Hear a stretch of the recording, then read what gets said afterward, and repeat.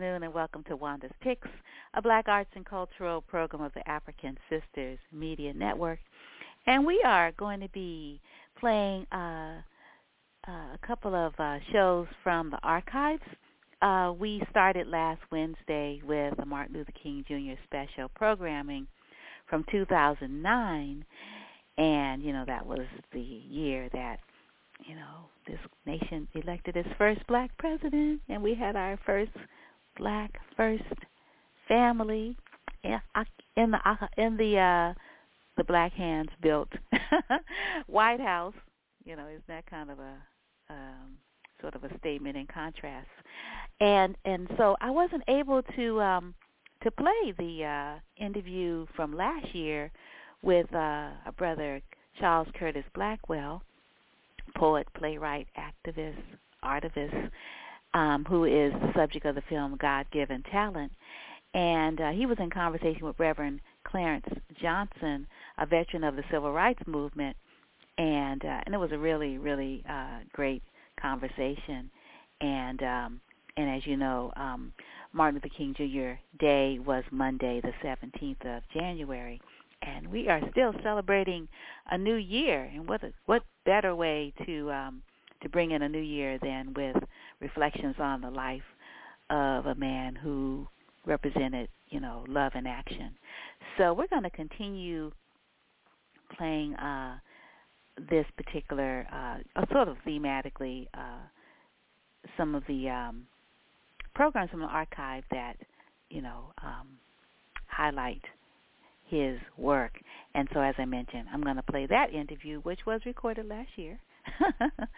and then we'll see sort of how long that this particular program lasts, and whether or not I want to play the whole program, which actually ends with an interview with the director of the Pear Theater.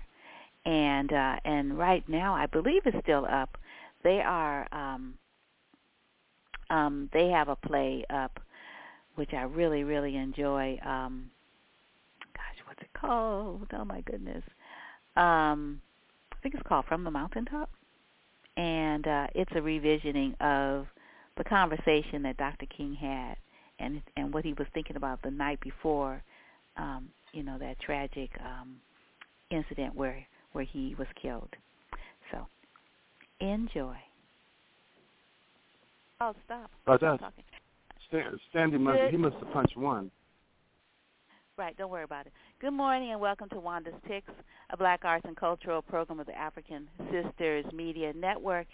And we are real excited today to be speaking to Charles Curtis Blackwell, poet, playwright, activist, or artivist, and Reverend Clarence Johnson, a veteran of the Civil Rights Movement, to talk about the legacy of Dr. Martin Luther King Jr., who would have been 92 today had he lived. And this weekend is one that culminates in Dr. King's birthday, but it's a weekend of service, and there's a whole lot we should be talking about and thinking about. And I think, it's really great that we are fortunate enough to have these two men with us in the studio. And so how do we want to start? Charles, do you want to give a little opening remarks about our special guest, and then I could read more about your bio? How do you want to do this? Okay, I'll start just with a little bit I know about Reverend Clarence Johnson. We had, I guess he found out that we had something in common. His background is Greenwood, Mississippi, and I was actually born in California, but my folks are from Mississippi, and so I would go every summer, and it was like an education because the signs were posted, no Negroes allowed, whites only, or the signs were posted. So, and his background, which is really amazing, at an early age, he was involved in the Civil Rights Movement, and maybe I'm gonna let him just go ahead tell us a little bit about you were a teenager, early involved. Indeed, I was, Brother Charles and Sister Wanda. Thank you both for having me on the show this morning. I am most appreciative and just delighted to be here with you. But I was born in the Mississippi Delta town of Greenwood. My oldest brother, Elder Aaron Johnson, in addition to being my brother, he was also my pastor, and he was involved with the NAACP, with Medgar Evers and some of the others who were leading lights in the civil rights movement. In August of 1963, as a 14-year-old, I had the opportunity to travel on a bus with several others from Greenwood to the March on Washington. Many of us, the teenagers, we had heard Dr. King before, and we appreciated Dr. King's presence among us. Because of him, all of us walked a little taller. We felt a little bit better about ourselves, because of the power of his presence, but also of his ability to speak and make things very, very clear to us. One of the first lessons that we learned was that our battle, for freedom, for equality, for justice, is never with other individuals. We fight against not people, but against unjust policies, practices, and principles. And if we keep that in mind, we understand that all of us, were created by the same Maker, and in a real sense, we are all brothers and sisters, and we're working toward, the kind of unity that would allow everyone to receive the respect that they deserve as a result of their humanity. Dr. King was very, very important. He gave us a lot of inspiration. And for those of us who were involved in the civil rights movement as teenagers and others, we were impacted by another group of youngsters, the Student Nonviolent Coordinating Committee, SNCC. They came in to do voter registration for many of our neighbors and family members who had never had the opportunity to vote. And so as a result of what happened on January the 5th in the state of Georgia, when we saw two members elected to the United States Senate as a result of work that was begun in many ways, in the early 60s and continued to grow over the years, we were very, very proud to see a staff member of former Congressman John Ossoff, who was elected to the United States Senate, and also Reverend Warnock, who is the pastor of Ebenezer Baptist Church, the church where Dr. King served. But to see these two giants now in the movement for justice, freedom, and equality elected to the United States Senate just made us very, very happy, and the contributions that Dr. King made continue, to bear fruit, even in 2021, in the midst of a pandemic, in the midst of unrest, in the midst of economic crisis. We are still able to find strength in the life and legacy of the Reverend Dr. Martin Luther King, those who were involved with the NAACP, the Student Nonviolent Coordinating Committee, the Congress of Racial Equality, and of course SCLC. And we're just grateful. I'm grateful as I reflect on that at this point in my life as a 71-year-old. I can't help but think that Stacey Abrams, and I mentioned her name because I told someone the other day ago, she ran for governor of Georgia, and she didn't win the election, but nobody knows the governor's name, yet the whole country knows the name Stacey Abrams, and because, she's become you might say, the powerful force behind that election, and a mover and a shaker behind the scenes, and an organizer. And so everybody know who, in following the likes of or the influence of, and I'm assuming, I don't know if she was even around during the time of King, but it's definitely got to be some kind of an influence of King, his tactics, his organizing. Of course, he never would endorse a political candidate.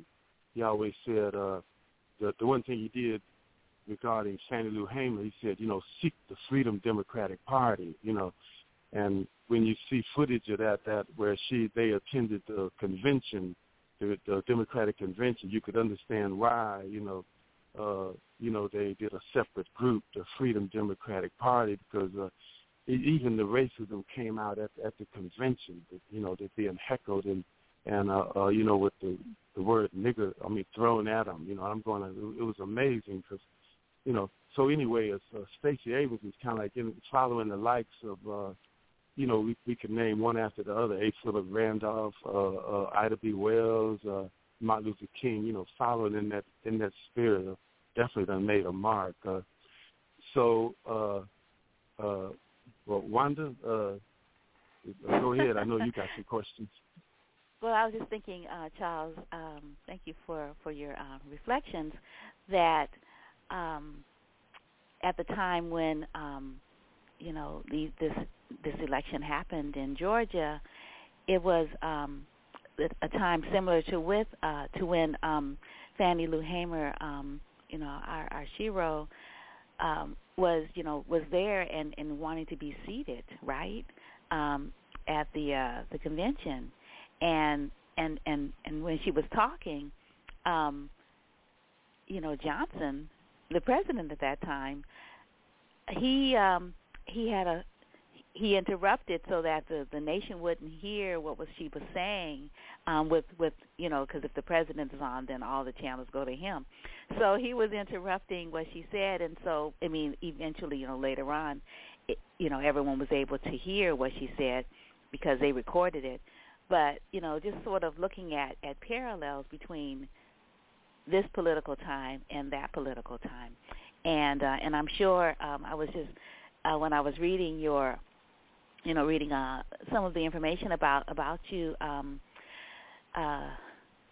Reverend Johnson. I had the wrong name for you, so I have to make sure I have it correct. I was just thinking about, I read, that you're a storyteller, and I was wondering if you could talk a little bit about sort of this cyclical nature of history and how, okay, so you already had a rehearsal for this particular period because you've already done it. So it's coming back again, right? And I was just wondering if sort of what you're thinking and what you're telling your congregation and what kind of work you all are doing on the ground here, in Oakland, at your church, and in, in the constituencies, that you are a part of. Because I was just thinking, and what I wanted you to talk about as well this morning was, the beloved community.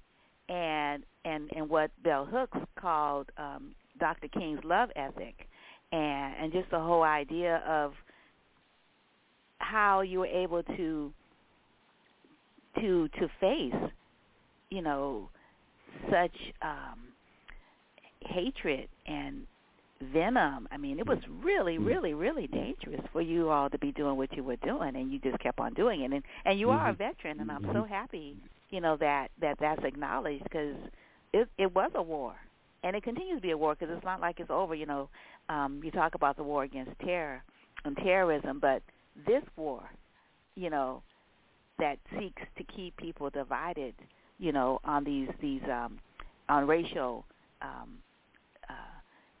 in around race and economics and sexuality and all kinds of things, I'm sure, you're like, yeah, you were trained to address these things. And you did address them. Well, we learned, Sister Wanda and Brother Charles, by doing. In the 1960s, 63 and 64, when I was 13 and 14 years old, there were a group of young people with the Student Nonviolent Coordinating Committee who came to Greenwood. Greenwood and the whole Mississippi Delta was known as the Bible Belt. And so most of the African Americans who were there were people who were steeped in religious tradition. We believed, and we still believe, that God was on our side. And they would have what they called in those days mass meetings, where people would assemble at a particular church, and you'd have speakers who would be there to let us know, what was the next set of plans for getting people registered to vote who had never registered to vote before. And in those mass meetings, there were always people who were singing songs like "This Little Light of Mine, I'm Gonna Let It Shine. Ain't gonna let nobody turn me around. I'm gonna keep on a walking, keep on a talking, marching up that freedom way." And those songs just gave us the energy, the strength, to do what was necessary in terms of any kind of demonstrations that were required. Brother Charles mentioned Sister Fannie Lou Hamer, who was from Ruleville, Mississippi, just a few miles from my hometown of Greenwood. And she had been a former sharecropper and was recruited to be a part of the movement. As you well know, she had a saying, "I'm sick and tired, and I'm sick and tired of being sick and tired. We have to change the situation." And because of her courage and because of her strength, because of her will, and we would hear her speak in those mass meetings, and others, like Stokely Carmichael and some of the others, we were just moved. My home church, which was East Percy Street Christian Church, was one of the places where people could assemble for those mass meetings. I remember also going to Turner's Chapel, AME Church, with another place where we saw some of the key figures in the civil rights movement during those days. Over at Wesley Chapel, United Methodist Church, we heard for the first time Dick Gregory, who came. He was a comedian from Chicago, and he just had such humor. He gave us the opportunity to laugh in the midst of all of the strife we were going through, and those kinds of things also gave us a lot of courage as well. Dr. King's letter from the Birmingham jail was written, and he sent it to many of the pastors throughout the South. My brother, who was my pastor, received one of those letters, and he was able to underline some of the key passages in that letter. I have a copy of that now, and it's really inspirational. When I look at that. But those kinds of things. Let me just touch on the fear. The fear was real, and for people to get enough courage to go out and register, to try to register the vote, in 63 or 64, required a lot of courage. It required a lot of strength because they would put their lives on the line. They would put the well-being of their families on the line. One such man was kicked off of the plantation because he chose to go to register the vote, and because of that, he was in pretty dire straits in terms of his ability to put food on the table for his family members, and so Medgar Evers, who was the leader of the NAACP in Mississippi, came to our home church in 1963, in the spring of 1963, and he brought a check for $100, and he presented that check in our church. I was on the front row, the first and only time I had a chance to see Medgar Evers. But he gave this $100 check to this person who had been kicked off of the plantation, and in 63, $100 was a lot of money. And he was able then to get some of the necessities for his family. There were people from the north, who sent food down to Mississippi, because if you would go to try to register the vote, you would lose your job, and you wouldn't have food. And so they sent food from the north. Our church was a site where that food was stored, and people would come by the hundreds to get food so that they could feed their families as they braved all of the barriers that were set before them. But there was help coming from all kinds of places during that time. But when you are able to face fear with your faith, it's amazing, how emboldened you become in that kind of situation, even though your life is on the line and the life of your family members on the line. I cite fear because many of those persons, particularly those who are in the Republican Party in 2021, they chose to give in to their fears because their families were threatened and their lives were threatened. And so because of that, they chose to do something that, in my opinion, was immoral, unjust and certainly not right to go along, with a big lie about the outcome of the election in November of 2020. Those persons were not able to summon the courage to stand up to injustice, to stand up to threats, to stand up to blackmail and say, look, this is the right thing to do, and I'm going to do it regardless to the outcome. That was the difference that I see in terms of the way folk were able to address fear, which was really, really real, and it's still real now. You put your lives on the line when you stand up for truth and justice. Dr. King paid the price for that with his life. Medgar Evers paid the price for that with his life. You have those three civil rights workers, Cheney, Goodman, and Schwerner, who paid the price, for standing up to injustice and discrimination, saying, "Look, this is not right, and we're going to stand against it." So those were some of the lessons, that I learned. Finally, let me just say that Dr. King would often say, that we have a choice: chaos or community, in making a decision on to how we're going to live our lives. If we choose chaos, we stay in the grip of hatred. We stay in the grip of fear. We stay in a place, where we cower, to those forces that would keep us in a situation where we're dehumanized and that we're not seen as human. But if we face that, we can come together as community, as the beloved community, where all of us recognize our worth, we recognize our value, we recognize that we are all brothers and sisters cut from the same fabric, as it were. And so those were some of the lessons that we learned. And one of the big ones was knowing that God was on our side, and if God is for us, who can be against us? And we were able to put that fear behind us.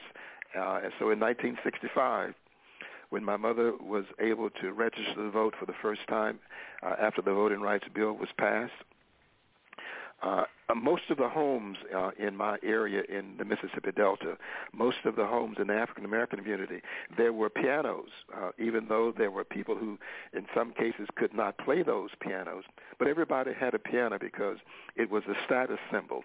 And on the top of that piano, there were pictures. It was a place of prominence. There were pictures of Jesus, of course. When John F. Kennedy was assassinated, his picture was placed, on the top of that piano as a place of respect. And so when my mother registered to vote for the first time in 1965, her voting registration certificate was placed on the top of that piano. And it stayed there as long as she lived. When Dr. King was assassinated in 1968, his picture also went on that piano. And when we would walk through our living room and see those pictures, again, we were emboldened, by those persons who had impacted our lives, who had given us enough courage, to put aside fear and do what was right in spite of the potential consequences. And again, we walk a little taller, we stand a little taller because of those heroes and heroines who paid a tremendous price, that we could be a part of this democracy, and that we could move in a positive direction, making things better for all Americans and for people all around the world. Yeah. It's funny you said the thing. Go ahead, Wanda. Oh, no, you go ahead, Charles. I can come after you. Go ahead. He mentioned the thing about the picture, and I do remember that. In sometime the poorest of the poor, because I was in where the county was, I think Neshoba County and Kemper County, east of where you were in Greenwood, and I would, the welcoming of poor people into their house, and sometimes you might call it a good shack, maybe, the houses on stilts so the waters could run underneath, heavy rains, and people had a picture of Kennedy and a picture of Martin Luther King on the wall, maybe, because they didn't have pianos, and Then now here's the flip side. There was a shotgun maybe in the corner. So he had the other side, you know. And you know, as we look back on it, I think, you know, you look at, I can understand King, a picture of King, and the more I got into, you know, when you're in high school, and I was telling this friend the other day ago, he said, these people are ill-educated. These people that charged on the Capitol the other day ago, you know, they don't want to learn. They were ill-educated. I said, wait a minute, man. They attended the same schools we attended, with this slanted textbooks of history that, you know, this falsehood. And I read Howard Zinn, People's History of the United States. And even when I got to college, the history was far better, because I got an F in history when I was in high school. And well, let me add, I was in a busing program, and it was not a pleasant experience. And the first day we showed up, white women came out from the community to protest. They didn't want us there. And anyway, in the end of the year, my ninth grade year turned into a racial riot at the high school. And so, and the cold thing about it, if you want to see hatred, you would think teachers would break up the fight. The teachers were busy yelling, "You damn niggers." So that really tells you. And so what I saw the other day ago with the Capitol in Washington, D.C., I told my friend, I said, man, this is descendants. This is the same thing, what I experienced in high school. And then, so in talking about the history, you know, it's Howard Zinn said it so good. He said, when you were in junior high, when you were in high school, they told you how great this president was. They told you all the great things he did. They told you how great this nation. And Howard Zinn says, I'm going to give you the dirt. I'm going to tell you the truth on what this country is really all about. And when people really hear the truth, you know, sometimes they can re-examine themselves and think another way and realize that, just like what you said, we're all from the same fabric. But as it is, it's this class, caste, and this hatred that's connected to this society. And this guy named Ball, I can't remember his first name, he wrote a book when he found out that his great-great-grandfather was part of the Confederacy and later became part of the Ku Klux Klan. And he pointed out that the policies that were implemented by white racists throughout the southern states and throughout this country, of policies and programs, and they said basically they laid the foundation. So when everybody came, all these people came from Europe into Ellis Island, everything was laid out for them, and it was against us. And so, you know, like, what was the guy's name?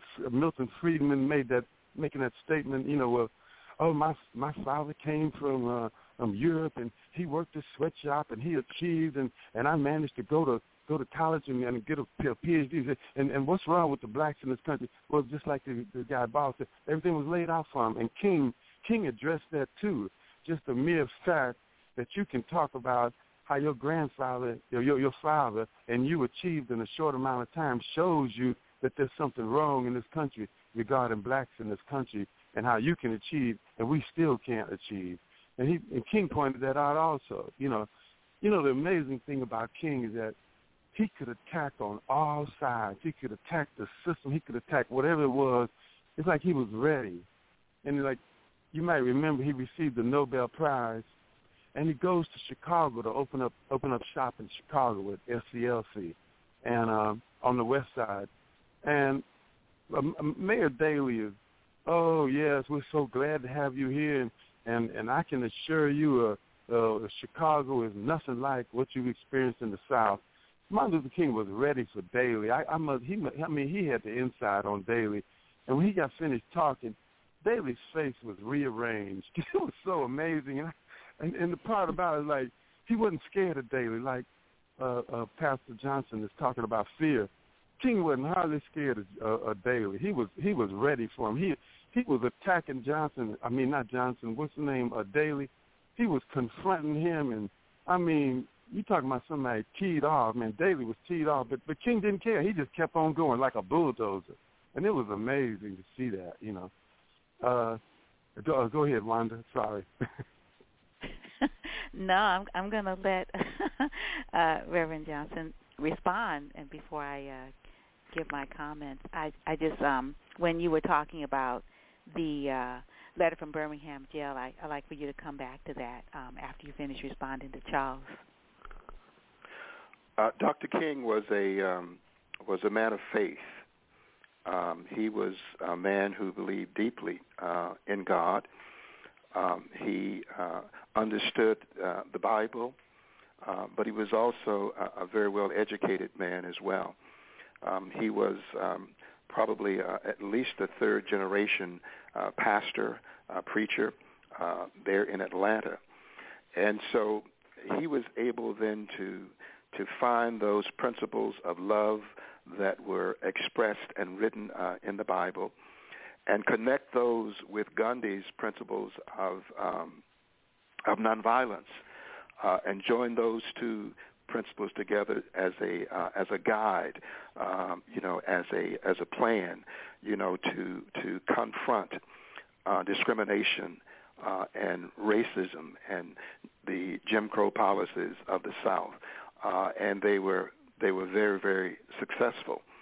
But it was a love, that was the bedrock of what he was about. As a result of that, he was able to enlist a lot of people from different backgrounds. There were a lot of whites who were supportive, of the civil rights movement. Many of them were people of faith and clergy. Many of them were students. In 1964, the long, hot summer, students came from all across America, to come down to Mississippi to help with voter registration. And these young students were also trained in the tactics of nonviolence. And as they would come to those mass meetings, they would hear the songs, and they would feel the fervor of those folk who believed, that we were doing the right thing and that God was on our side. As we look back over those years from the 60s to where we are now, and we see where we have African Americans who are mayors of cities all across this country, where we see the impact that African Americans voting has made in this country as we move this democracy toward a more perfect union. We're not quite where we should be, but we are going in the right direction. And there were people from all walks of life across this country and around the world who were supportive because they saw the human connection. Many of them, like Vala Luizzo, a housewife from Michigan who was killed in the civil rights movement. Reverend James Reeb, who was one of those who was on those bus rides, lost his life. And there were many others who stood tall, who put their lives and their jobs on the line to make sure that we would move toward these principles that make America, the kind of country that we think it should be, and we're still going in that direction.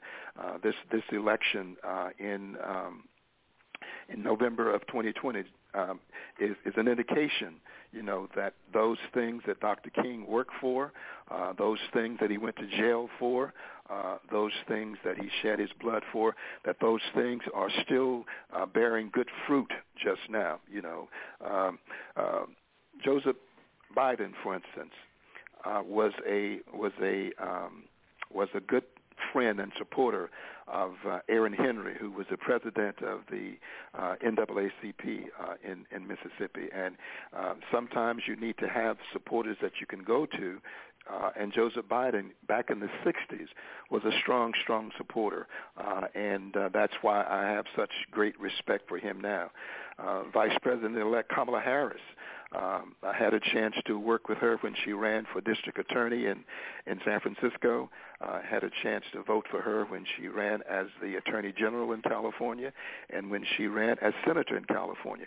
And to see her now as the vice president-elect and Joseph Biden as the president-elect, all of those things, are encouraging because they were on the foundation of those good principles that were able to emerge during the civil rights movement and even beyond the civil rights movement.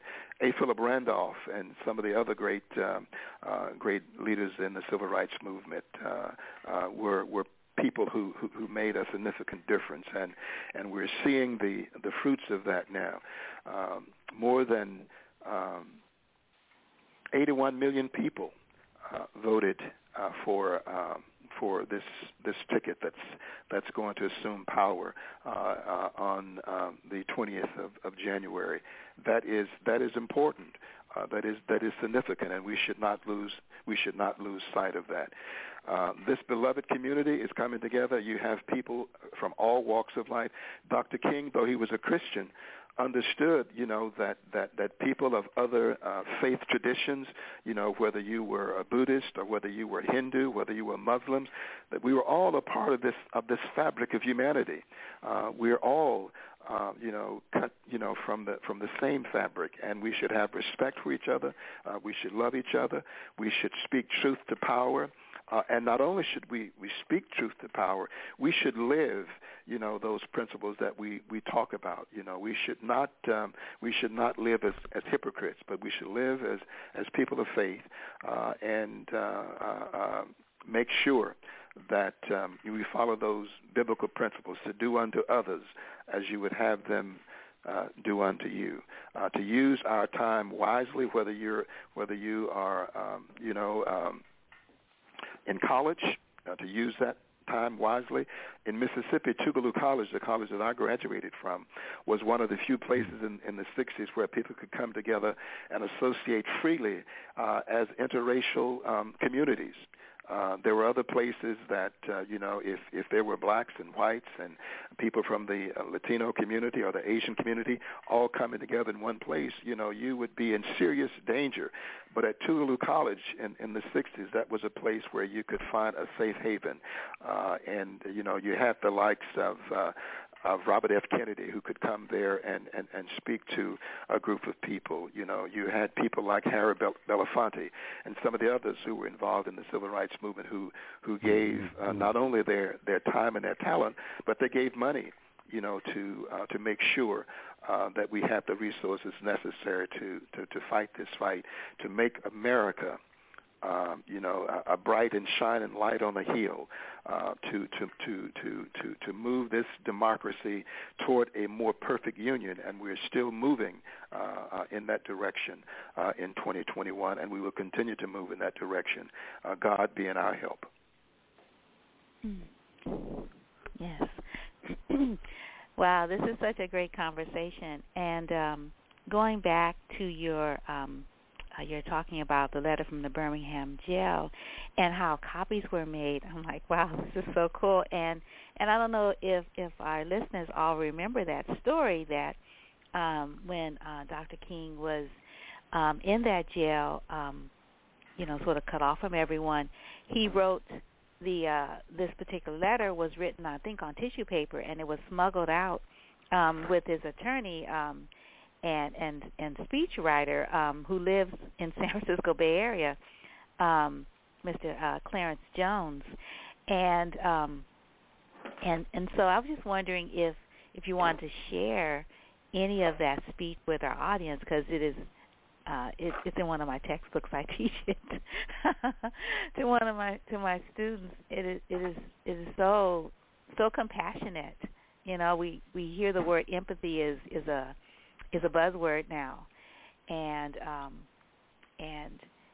empathy is certainly, I believe, empathy is love in action, because if you can put yourself, like, you can't experience it directly, but you really want to understand what someone else is going through, and then see if you can feel that, in yourself, and that particular I guess presentation or viewpoint influence how you move, which would be totally different if you hadn't, tried to see things from another perspective, to have some kind of, to change your attitude and change your way of thinking, if at all possible. And so anyway, I just wondered if you could share that, and then I wanted you to talk a little bit about your family. And like your mom and your dad, and did you have any other siblings? Because it's not everyone that has a brother who is their pastor as well. And while we're speaking of that, just sort of in right now. I was wondering, when I looked up just to find out more about you for this conversation, I found this this information on the National Benevolent Association website about you, and I was wondering if that was still current. Are you still Disciples Seminary Foundation's Director of Pastoral Formation in Northern California? Thank you very much, Sister Wanda and Brother Charles, for giving me this opportunity. I came this morning, and I'm speaking pretty much off of the cuff and from memory as best I can. And I'm sorry that I did not bring a copy of that letter from the Birmingham jail that my brother received from Dr. King. But if I can just give you a gist of it, as I recall. One of the key words in that was gradualism. People, and the clergy in particular, were saying to Dr. King that you should wait, that you're moving too fast, and that it takes time to bring about the kind of changes that you want to see. And Dr. King talked about what he called the urgency of now. We have this moment, and when you have the moment, you have to move in the moment if you're going to bring about the kind of changes that you're looking for. And he couched that letter, in that kind of language that when God says move, you gotta move. But in terms of my background, I am a fourth generation clergy in the Christian Church, Disciples of Christ. My great-grandfather, my grandfather, my oldest brother before me. My oldest brother was my pastor. His name was Elder Aaron Johnson. And he, in addition to being a pastor, he was also a barber, which is how he was able to, get the economic resources that he needed to take care of his family. The barber shop was one of the hubs of the civil rights movement. East Percy Street Christian Church, which still stands proudly a few blocks over from Martin Luther King Jr. Boulevard, hosted civil rights activist Medgar Evers on several of his trips, to Greenwood. One that I mentioned when he brought the $100 check to the sharecropper who had been kicked off for choosing to go to vote. In 1964, when the Civil Rights Bill was passed, my brother went to the Holiday Inn. That was one of the places. We lost him there for a moment. Hopefully You've lost me? Oh, there you are. Yeah, there was silence. But anyway, now but you're I was saying that my brother's barbershop was the hub of the civil rights movement. That's where some of the leaders would gather, and they would put their strategies, together to determine how they were going to go forward. So in 1964, when the Civil Rights Bill was passed, he went to the Holiday Inn to the restaurant there. And among the first, to African Americans to go there to be served, and he had just bought this shark skin suit, and somehow the waitress spilled a pitcher of water on his suit, and he just stood up, and the water just went right off, and they stayed. To stay there and to have the courage to eat, after that was a major accomplishment, I think. But they did survive that. But again, the courage came from his association with Dr. King, and also his legacy, his family legacy. As a man of faith, that they passed down to us as well. You asked about the National Benevolent Association. I am still on the board. The National Benevolent Association is the social services arm, the administrative unit of the Christian Church Disciples of Christ, of which I am a member. We do different kinds of things in terms of helping to make sure that the people in different communities, can come together and work together. There was a mother-to-mother program at one point where mothers who lived in the urban core and mothers who were on the fringes of the city and the suburbs, where you would bring those mothers together and just let them have some conversations, to see how similar their lives were, and it made a lot of difference. I am no longer with the Disciple Seminary Foundation. That work ended in July of 2020. But I am still connected with the larger work of our church. I serve as the moderator of the Christian Church of Northern California, Nevada. We have 62 churches here, and in the 60s, many of those pastors who served some of those churches back in the 60s, they were the ones who came down to Selma in 1965. They were there on that Edmund Pettus Bridge, I think for the second time. And so we still have that legacy of people who were involved in the civil rights movement, who were involved in the movement for human justice, for peace and freedom, and those kinds of things that will make us, the beloved community, where all of us see, the value and the worth in each individual, and we work toward making sure that everybody has the respect that they deserve in this melting pot that we call the United States of America. Mm-hmm. I wanted to ask you if you could talk a little bit about the women, that were a part of the tapestry of experience that made you into the man that you are presently. My mother, of course, being one. My father passed away when I was 8 years old, and my mother never remarried. But she was a tremendous inspiration for me. She was my first Bible teacher. She would take me to her knee, and she would read Scripture to me. And when I was old enough to learn how to read, then she would have me read it back to her as well. But she was a devout a woman of faith. And she lived, the life that she talked about. We've already talked about Fannie Lou Hamer and her courageousness, to speak in those mass meetings where we were all be together. But she was also, as the record would report, she was beaten severely on those times that she was arrested. But she still did not lose, her courage. Lula Bell Johnson, who was the mother of June Johnson. Lula Bell was one of the first persons that I knew of in our community. She lived across the street from us.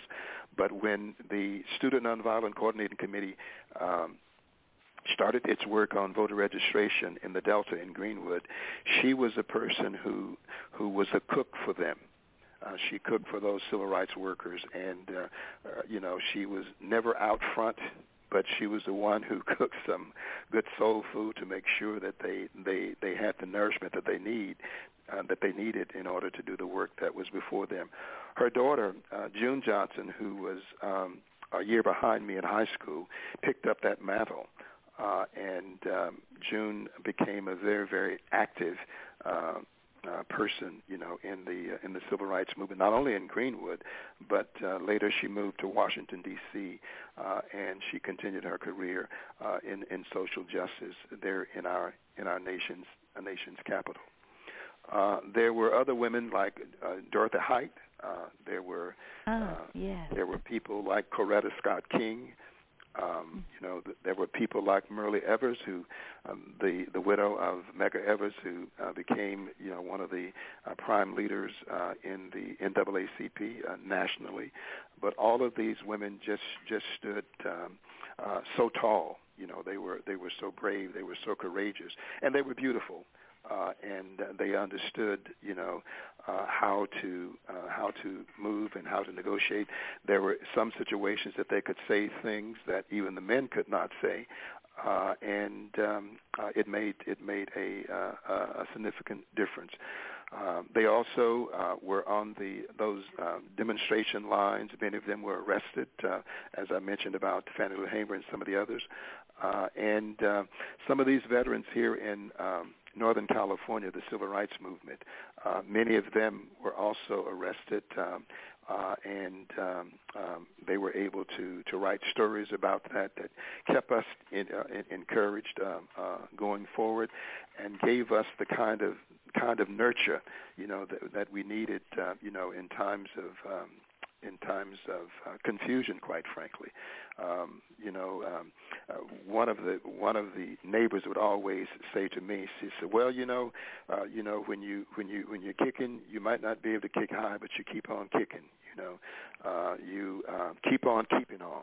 Don't let them turn you around, and keep your hand in God's hand, and things are going to be all right." Those were some of the words that women would share, to keep us encouraged and keep us moving forward, toward the fulfillment of not only Dr. King's dream, but also the dream of the founders of this country as well. And we're still moving in that direction. I dare say that Kamala Harris is cut out of that same fabric. We know that there are a lot of women, the mayor of Atlanta, Georgia, for instance, the mayor of New Orleans, and all around this country we have African-American women, who have taken leadership positions, and we are just excited about what we see moving forward in this season.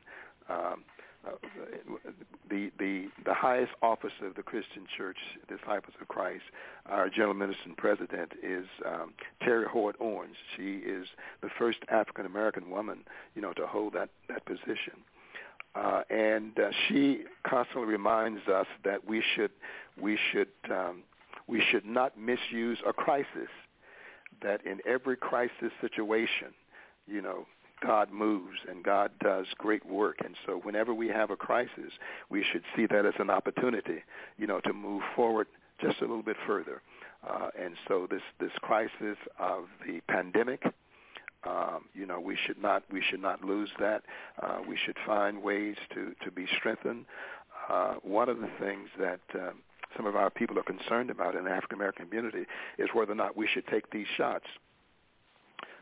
And I remember, as an elementary school student, that we would, in school, we would be brought, to the gymnasium, and we would take shots for smallpox, for measles, and for all kinds of other. We'd be crying, but they would shoot those shots in our arm and give us a lollipop, and we survived.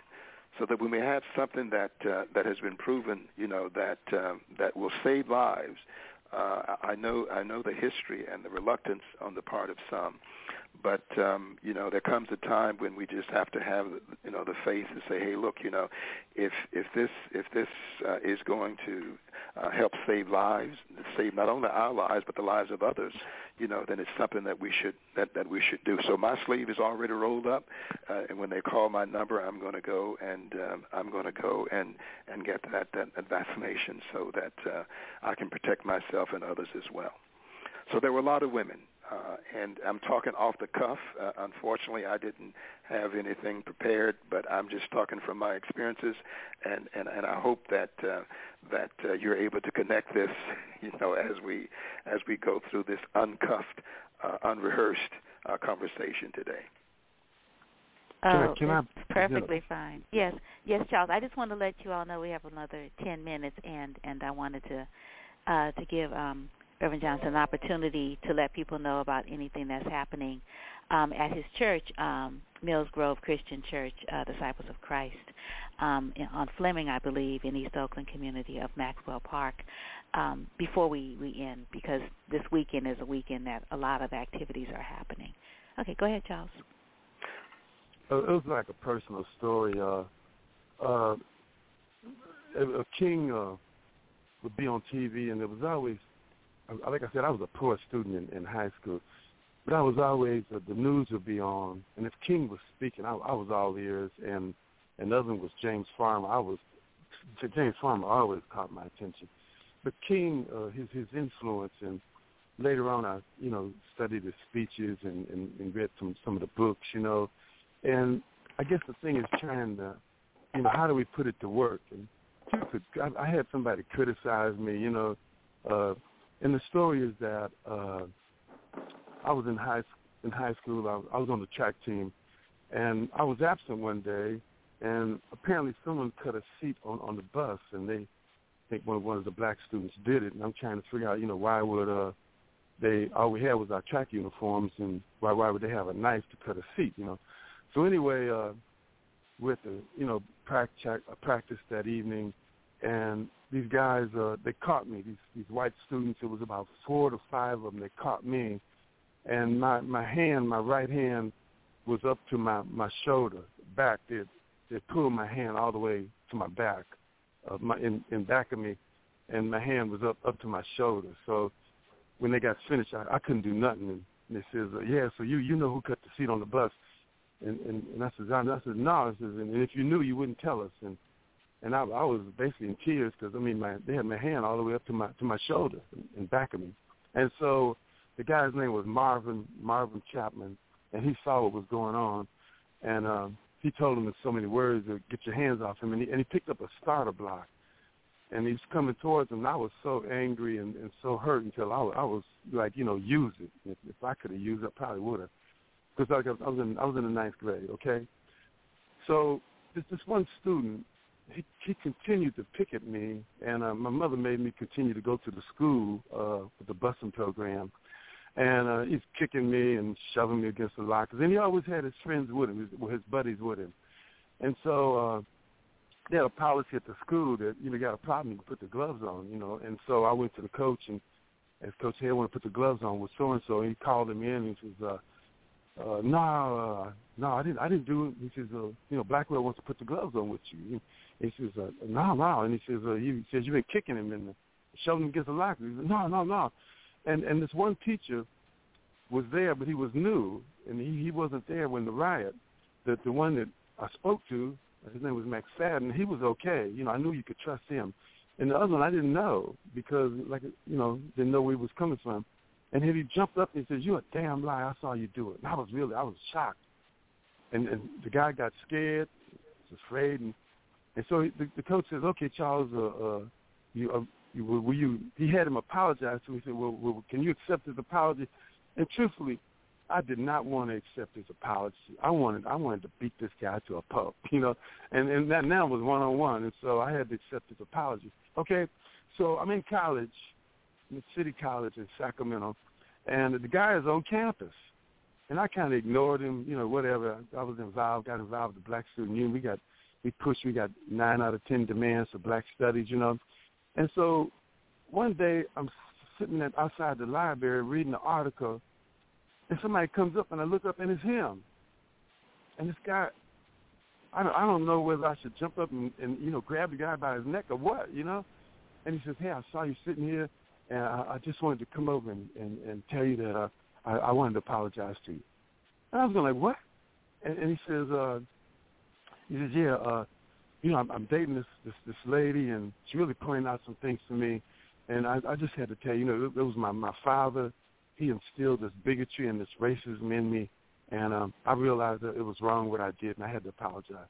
And I tell you, it was a Martin Luther King story, and it was just a couple of months before I had come to Christ and accepted Christ, and I really understood at that point what King was talking about, because at the same time I'm wrestling within myself. Listen to this guy or grab him, not in gain weight. I'm no longer no 9th grader, and this guy is talking about how his father has instilled this prejudice and bigotry in him, and I had to listen. And when he walked, he said, "I hope you accept my apology." And I said, "Yeah," because this time it was for real. And he walked off, and my mind was going, back to what King was saying, and so, you realize, the influence and I think it was the influence what King had on me, because I realized, King was right. You got to try to overcome this kind of hatred, and King makes this speech. He says, neither capitalism nor communism can do anything to satisfy the human spirit, but the only thing that can satisfy the human spirit is love. And because King talked about the redemptive power of love and putting love to work. I mean, I don't really know if I could do it, but I guess in some ways I did. If I could brag for a minute, a few months ago I got this thing called the Superfest Disabled Justice Award. And it's because of some things I said on this film, some statements I made about Black America. And I said, wow, they're giving me this award for these few statements. But then I reflected back, and it's kind of like, that story with the guy coming back and apologizing. But then, I'm partly blind, and I was in a sheltered workshop in Washington, D.C. when I lived there back in the 80s. And we were stuffing envelopes. So I was a professional envelope stuffer. And everybody, it was a sheltered workshop, and these people are disabled. And so, it was set up as Catholic Social Services. They were over the program. And we maybe they've been there. These people, they've been there longer than me, and they had some kind of, learning disabilities or whatever, some kind of disability, they're disabled. And so they send the social worker in, and the social worker is telling them, okay, you all have proven that you can work and you can handle these jobs, and so we're going to notify the SSI, Supplemental Security Income, and your income is going to be cut. And they're sitting over, well, what are we going to do? You cut our income, and where are we going to go? No, well, you can continue to do this job, but the job wasn't really paying very much. It was like barely a minimum wage, And so I'm sitting there, and I had already years before I dropped out of the graduate school social work, and I'm sitting and I'm listening to this, and I'm no longer on SSI, because when I was married, I didn't want to put my wife through that, bring in your check stub, tell us where you work and report, bring in documents. So I just said, I'm sitting there listening to this, and I guess it had to be the influence of King or James Farmer or somebody. And I says, wait a minute. I says, I can understand, what you're doing, but these people are asking you for some help, and what the help that you're providing is to basically, now that they've managed to prove they can work, you're going to snatch the carpet from beneath their feet. And I said, this is the reason. I said, this is kind of like the Commission on Civil Disorders report, where the social worker is proven to be the most hated in the community. And she was going, well, we didn't know. No. I said, no. I said, the people are trying to, prove that they can work, and at the same time asking you for some kind of help. But at the same time, you're going to cut this salary and cut that, and they're asking you, where they're going to go, what they're going to do. I said, it'd be better if you set up a program where they can, can really rise above the situation, and then they'll be able to, pay rent or be able to, provide for themselves. But as it is, you're going to cut everything. And they were, we didn't mean it like that. And it was two or three people from Catholic Social Services. And I got to say, I'm not bragging, but I was a bulldozer. And what really hit me was, we were outside. It was later on. The meeting's over. I'm outside. It was about 4 or 5 of these people, most of them African-American and disabled, and they came up speaking to me, thanking me, because they couldn't say anything, and I could. And I'm telling you, it almost brought tears to my eyes. It was like, they would, thank you, Mr. Charles. And I said, just call me Charles. Oh, no, thank you. We couldn't say nothing. And they told us, they told me that we couldn't say anything. And I was knocked off my feet. And so when they gave me this award 2 months ago, Disabled Justice Award, I thought about it, and I said, okay, yeah, I did this made those statements on the film, but then again I realized other stuff I had done, and which you don't get no awards for those. And I realized maybe this is why they gave me the awards, so I just had to say, okay, accept it and go on from there, And the other side is that, in relating to Pastor Clarence Johnson, they bombed the church in Birmingham. I remember I heard it on the news that morning. I was so angry. I must have been 13. And we went to church. It was an AME. It was in Sacramento. And after church, my mother said, thought about mentioning going to this a protest, a march at it was a federal building, and I was in the back seat, and I said, yeah, let's go, yeah, and so we went, and it was the first time I marched in protest, and I look back on it, I'm glad I did, because I mean, what else could you do? You know, I was after I read King's book, it said that they bombed his house, and he went to bed and he realized he could have lost his little baby, his daughter, and he could have lost his wife. And that morning he went to get a permit so he could get a .38. And a lot of people don't know that stuff, but it's in his book. And they denied him a permit. And he said, no, you're a minister. And from that point, you know, he just had to accept it and go on. And, you know, and you realize it's like as angry as I was when they killed those 4 girls in Birmingham, you realize, okay, you just have to continue on and try to battle in another way, you know, find another tactic, you know. So I just wanted to relate that, you know, as a personal story of, and I know it's King, the influence of King, because, you know, when you listen to somebody constant basis like that, you know, it's definitely going to have an impact on you. Right. Well, Charles, we're out of time. So that was really beautiful what you shared. And I want to let our audience know that the name of the film that you were mentioning that you are the subject of, God-Given Talent, The Creative Life of Charles Curtis Blackwell, 2019. And how do you pronounce Jeff's last name? Jeff M. Giordano? Jeff Giordano? Yeah, Giordano. Yeah. Jeff Giordano. Bay Area filmmaker. It's a really beautiful film. So, Reverend Johnson, I'm going to let you take it out, this particular, and I would love to have you on again to talk some more, because I really was interested in the Truth and Reconciliation hearings tribunal that happened there in Greenwood, because people don't know about it, and I was wondering if we could, you know, have another conversation at some point in time that you know about in enough time. You know, just get the phone call, you know, the night before like you did, and we really appreciate your candid and off-the-cuff conversation this morning about, you know, our beloved hero, Dr. Martin Luther King Jr. It will be my pleasure, Sister Wanda. Brother Charles talked about the bombing. In his book, I think, The Strength to Love, Dr. King talked about that situation. He said that he got up the next morning and he said, Lord, I'm down here trying to do what's right. He said his hand was shaking. He was trembling so that he couldn't hold his cup of coffee. He said, I'm trying to do what's right, but I'm weak right now, and I don't know what to do. He said he heard a voice that said, Martin, stand up. Stand up for justice. Stand up for peace. Stand up for righteousness.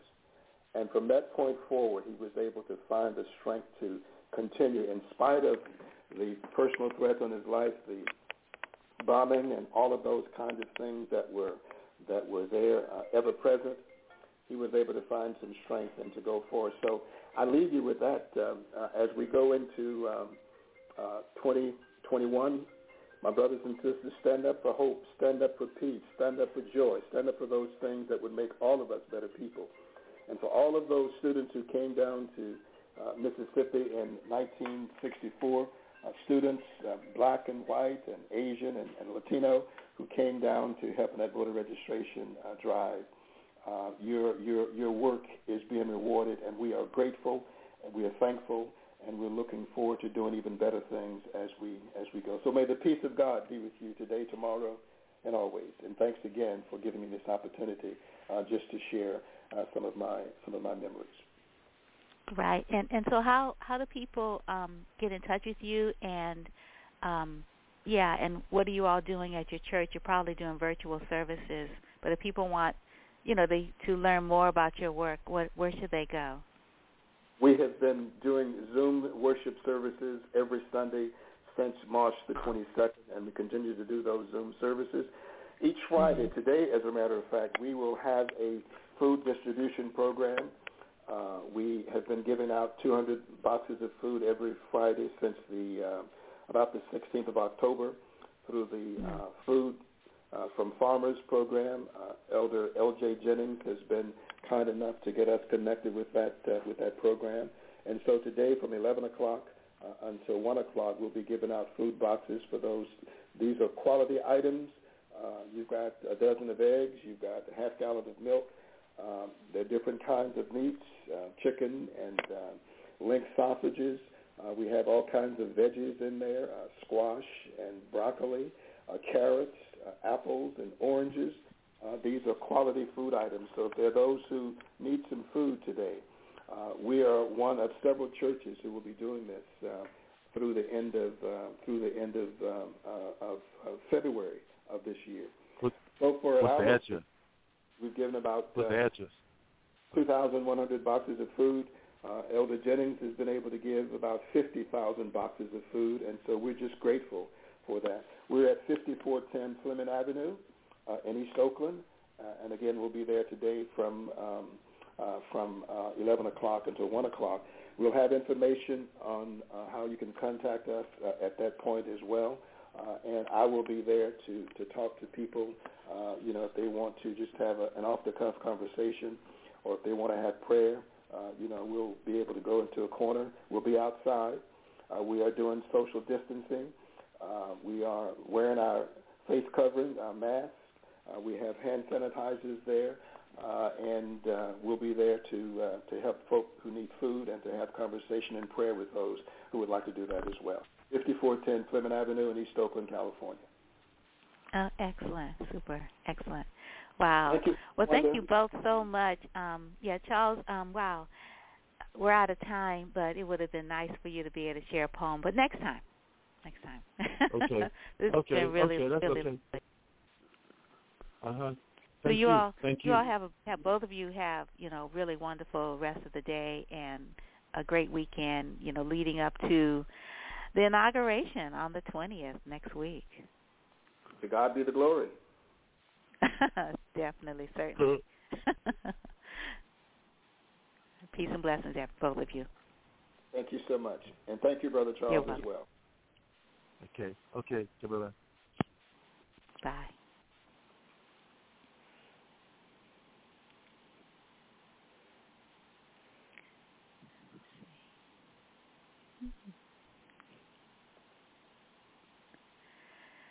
So we are waiting for our next guest to join us, and such a marvelous conversation. Trying to think, what should I play next? I was thinking about playing something from the Staple Singers. Let me see what I can find. Let's see. Yes, I got to look for it. There is a press conference that started at 9 o'clock, and it is in Zoom, and it is the Cat Brooks organization, and there was a really stellar lineup, and I am looking for, I hope he didn't give up on me and say, oh, she is not clicking over. So hopefully he will join us. And in the meantime, looking for this song. I don't remember the name of it.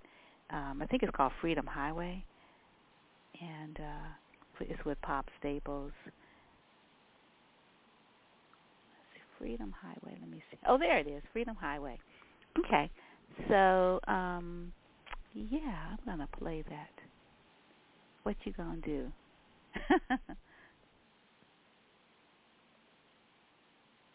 A few days ago, the Freedom Marchers marched from Selma to Montgomery, Alabama. I know some of you know about that. That was in March 1965. And from that march, words were revealed, and a song was composed. And we wrote a song about the freedom marches, and we call it the Freedom Highway.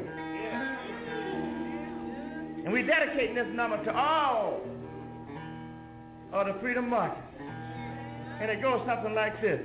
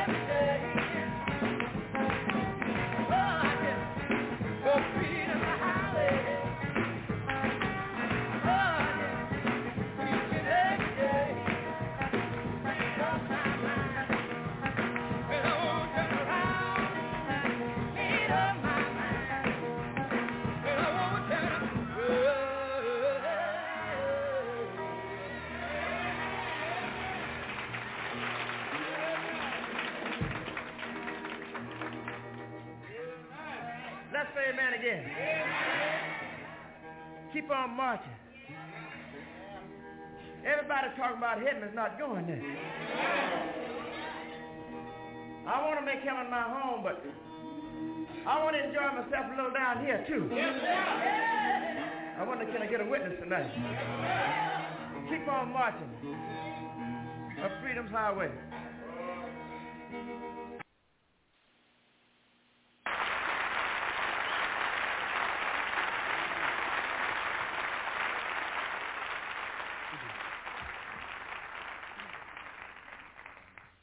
We'll believe in freedom, cannot rest. We'll believe in freedom, cannot rest until it comes. We'll believe in freedom, cannot rest. Hear me talking to you. We'll believe in freedom, cannot rest until the killing of black men, black mother sons, is as important as the killing of white men, white mother sons. You believe in freedom, cannot rest. Sing it with me if you like it. We who believe in freedom and not rest until it comes. The older I get, the better.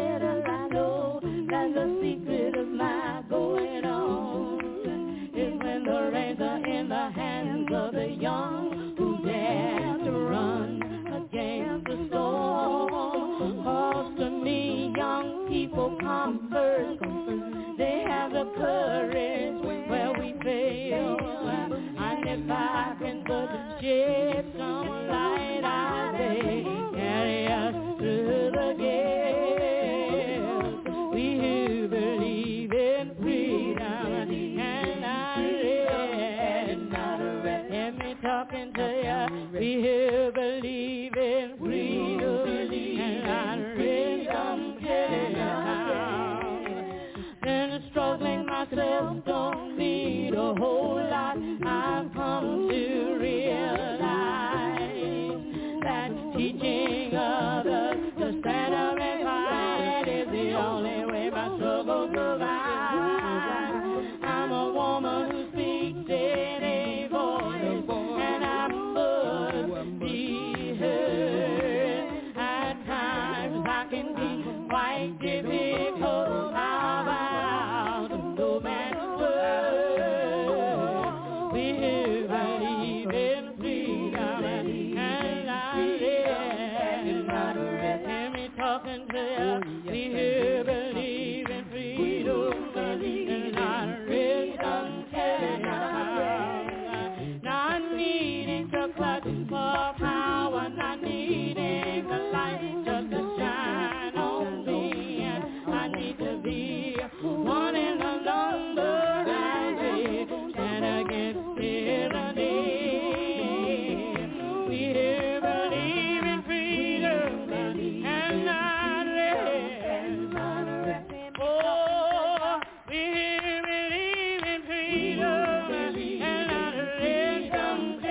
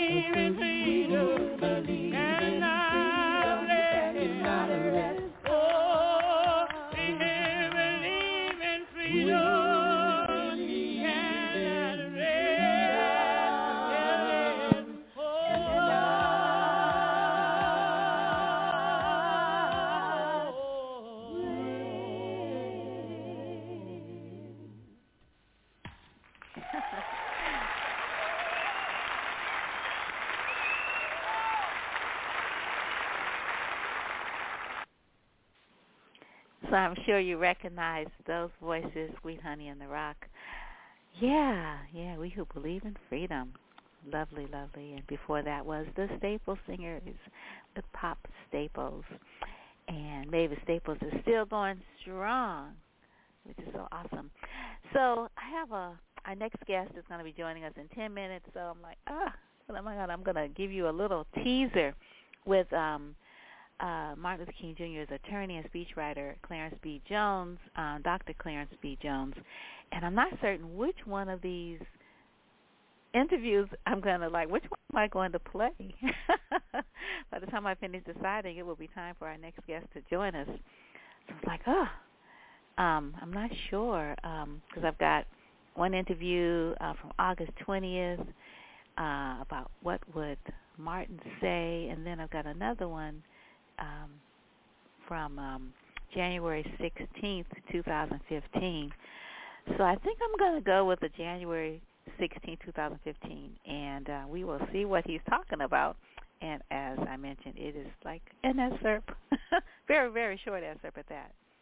Well, it's really, really wonderful to be speaking to you again. The first time I spoke to you was on the 50th anniversary of the March on Washington for Jobs and Freedom. Okay. Yeah, August 2014, right? Yeah, and then I met you, too, at the talk at USF. Okay. Yeah, that was really, really lovely. Yes. Or maybe it was August 2013. I don't know which one. I think it was 13. Yeah. Right. And and got a chance to watch your video. Just sort of looking at the state of emergency that's going on presently in our communities with regards to. I spoke. Yes. I spoke about that also. Have you had a chance to see my tribute remembrance to Dr. King on the Huffington Post, which has been posted there for 2 days? Okay, I watched the video, but no, I didn't. I didn't read your tribute on the Washington Post. Oh, okay. No, it's in the Huffington Post. The Huffington Post. Oh, yeah, because you're a regular contributor to the Huffington Post. Yeah, but this I posted a tribute to Dr. King, which went up on his birthday. Oh, okay. On January 15th. No, I didn't know about that. I would have read it. Should I read it? Yeah, you should. It's gone viral, Awesome. Well, you're a fabulous writer. Well, you might have talked about this in your piece for the Huffington Post because I haven't read it, but I will definitely read it. But I was wondering if you could talk about Martin Luther King Jr.'s love ethic and his vision of the beloved community. Well, as I have repeatedly said, in trying to accurately position Martin Luther King Jr. in the pantheon of American history, I have a kind of topic. I have a topic sentence, which is that Martin Luther King Jr. was the 20th century's preeminent apostle of nonviolence, love, and a commitment to the pursuit of excellence. And it was his abiding, deep belief in the reservoir of decency and righteousness within the whole cross-section of the American people that gave him the confidence that as long as he could demonstrate the righteousness of his own cause by remaining nonviolent and be willing to accept whatever punishment is applied against him in order to demonstrate the unshakable commitment of his commitment for justice, that those things would ultimately have an effect on the majority of Americans. I say, prior to Martin Luther King Jr., America was like an alcoholic or a drug addict. They couldn't kick the habit of their dependency on racial segregation. They tried a couple of things that didn't seem to work out successfully to end their addiction. And along comes this fourth generation Baptist preacher from Georgia, irrevocably and totally committed to his God, his Lord Jesus Christ. And he takes America on a journey of recovery, a journey to enable them to redeem and recover its soul, and to finally come to its senses and understand that if we are to really be a great country and a great America, it has to be consistent with nothing so revolutionary, nothing so earth-shaking, but something very simple, just simply to live in accordance with the founding principles of our country. Is that Declaration of Independence, and our extraordinary U.S. Constitution. That's all it required. Wasn't asking the American people to do anything different in terms of how the country was founded, what they've already agreed to, that were and are already the precepts and principles under which this government operates. So, in that sense, he was a strategic genius. And as we know, this January 15th, as I write about in my post in the Huffington Post, paying tribute to him, had he lived till his birthday this past week, he would have been 86 years of age. And I reflected on some of the things he might have said or would have been a priority for him. And I did this on the basis, not that I could say in fact that he would think or he would do such and such, but when you work with someone over almost a 7-year period as a political advisor, then as his personal lawyer, and as a draft speechwriter, and you spend a lot of time with him and other people listening and observing, participating in the framing of ideas back and forth, you get a sense of who the person is. And if I forget, I just simply go and refresh my recollection by reading some of his sermons and reading some of his speeches, some of which I'm proud to say I was able to craft in a draft form for him to consider using, all or in part. So that now, as I said, today, in the 86th year of his life that he lived, there is no question in my mind that among other things, he would have looked with such pride and such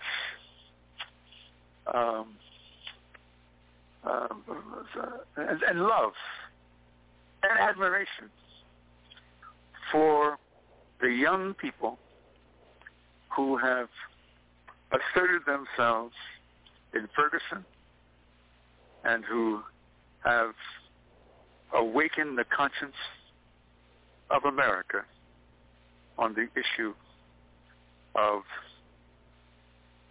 often the unbridled application of lethal force, shooting by police of young African-American men. What's happened in Ferguson and Cleveland and Staten Island is the 20th century and 21st century version of the police dogs and fire hoses in Birmingham, Alabama, and in Selma, Alabama. Remember, and in Mississippi. Remember, it was those events in 1960 that awakened the conscience of America. And America, in response to the police brutality against African Americans seeking to exercise their constitutionally protected right to vote, America had to answer, had to confront the issue. Is that is this violence that was taking place in Birmingham and in Selma? Are those acts being committed in their name? Are those atrocities? Is that violence being applied to Negroes, young African American boys and girls, and some older people who are just peacefully seeking to assert their rights? Are those actions a reflection of the American people? Are they being done in their name? And so that's what the people in Ferguson are asking the question. They're asking America, are these killing of young black men, is this being done in your name? Well, wow, yes, good question. And come forward and still the same question. So that conversation happened about 5 years ago with Dr. Clarence Jones, Martin Luther King Jr.'s attorney and also speechwriter. So you can look in the archives for that, because we have in our studio Sinjin Jones, artistic director of the Pear Theater in Mountain View, to talk about, his work and the new play that's getting ready to open next week. Good morning. How are you? Hello. I'm doing well. How are you? Oh, I'm fine. I was just so disappointed. I just fell off of, mailing lists, trying to figure out how theaters were doing theater last year. So I missed, you did something last year, I think it was in July. You might have done other things too. But I was looking for a bio and looking for pictures, and I was just trying to looking for you in all these different places, and I found some information about you, and I'm like, oh, Fuse Theater, and I'm like, oh, I missed you. Darn, it looked really good. Well, thank you. Yeah, we did a panel with Fuse and the Dragon talking about race and stuff like that in theater and all that stuff. Very valuable, interesting conversation with some great creators in the area. Yeah. And is any of this available? I couldn't figure it out on their website. If any of these panels, you could listen to them or watch them or whatever. That's an excellent question. I don't know that I have a great answer for you. I think theoretically they are available. I could probably I think the Fuse website and the Dragon website, in terms of their partnership, would be the best first places to look, because we did agree that those could be streamed. So, I can check it out and send you some links to maybe post up. Oh, that'd be super. Yeah. I was on the Fuse website, and I can't figure it out.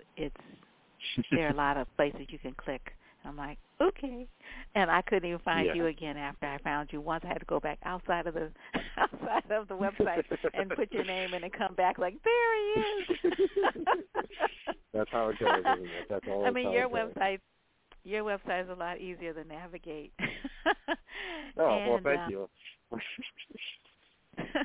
Right, and so I've got these different places, that I can read your bio, but I was going to just start with transmedia artists, writing, theater, film, art, video games. That's sort of like all of the key words that are connected to your name. And you write that you are a storyteller that gets things done. Story remains the fundamental way in which we share information. And in my experience, you write, as a writer, director, performer, and educator, I have proven success in creating stories across every medium, engaging groups of all ages and demographics, and creating immersive environments.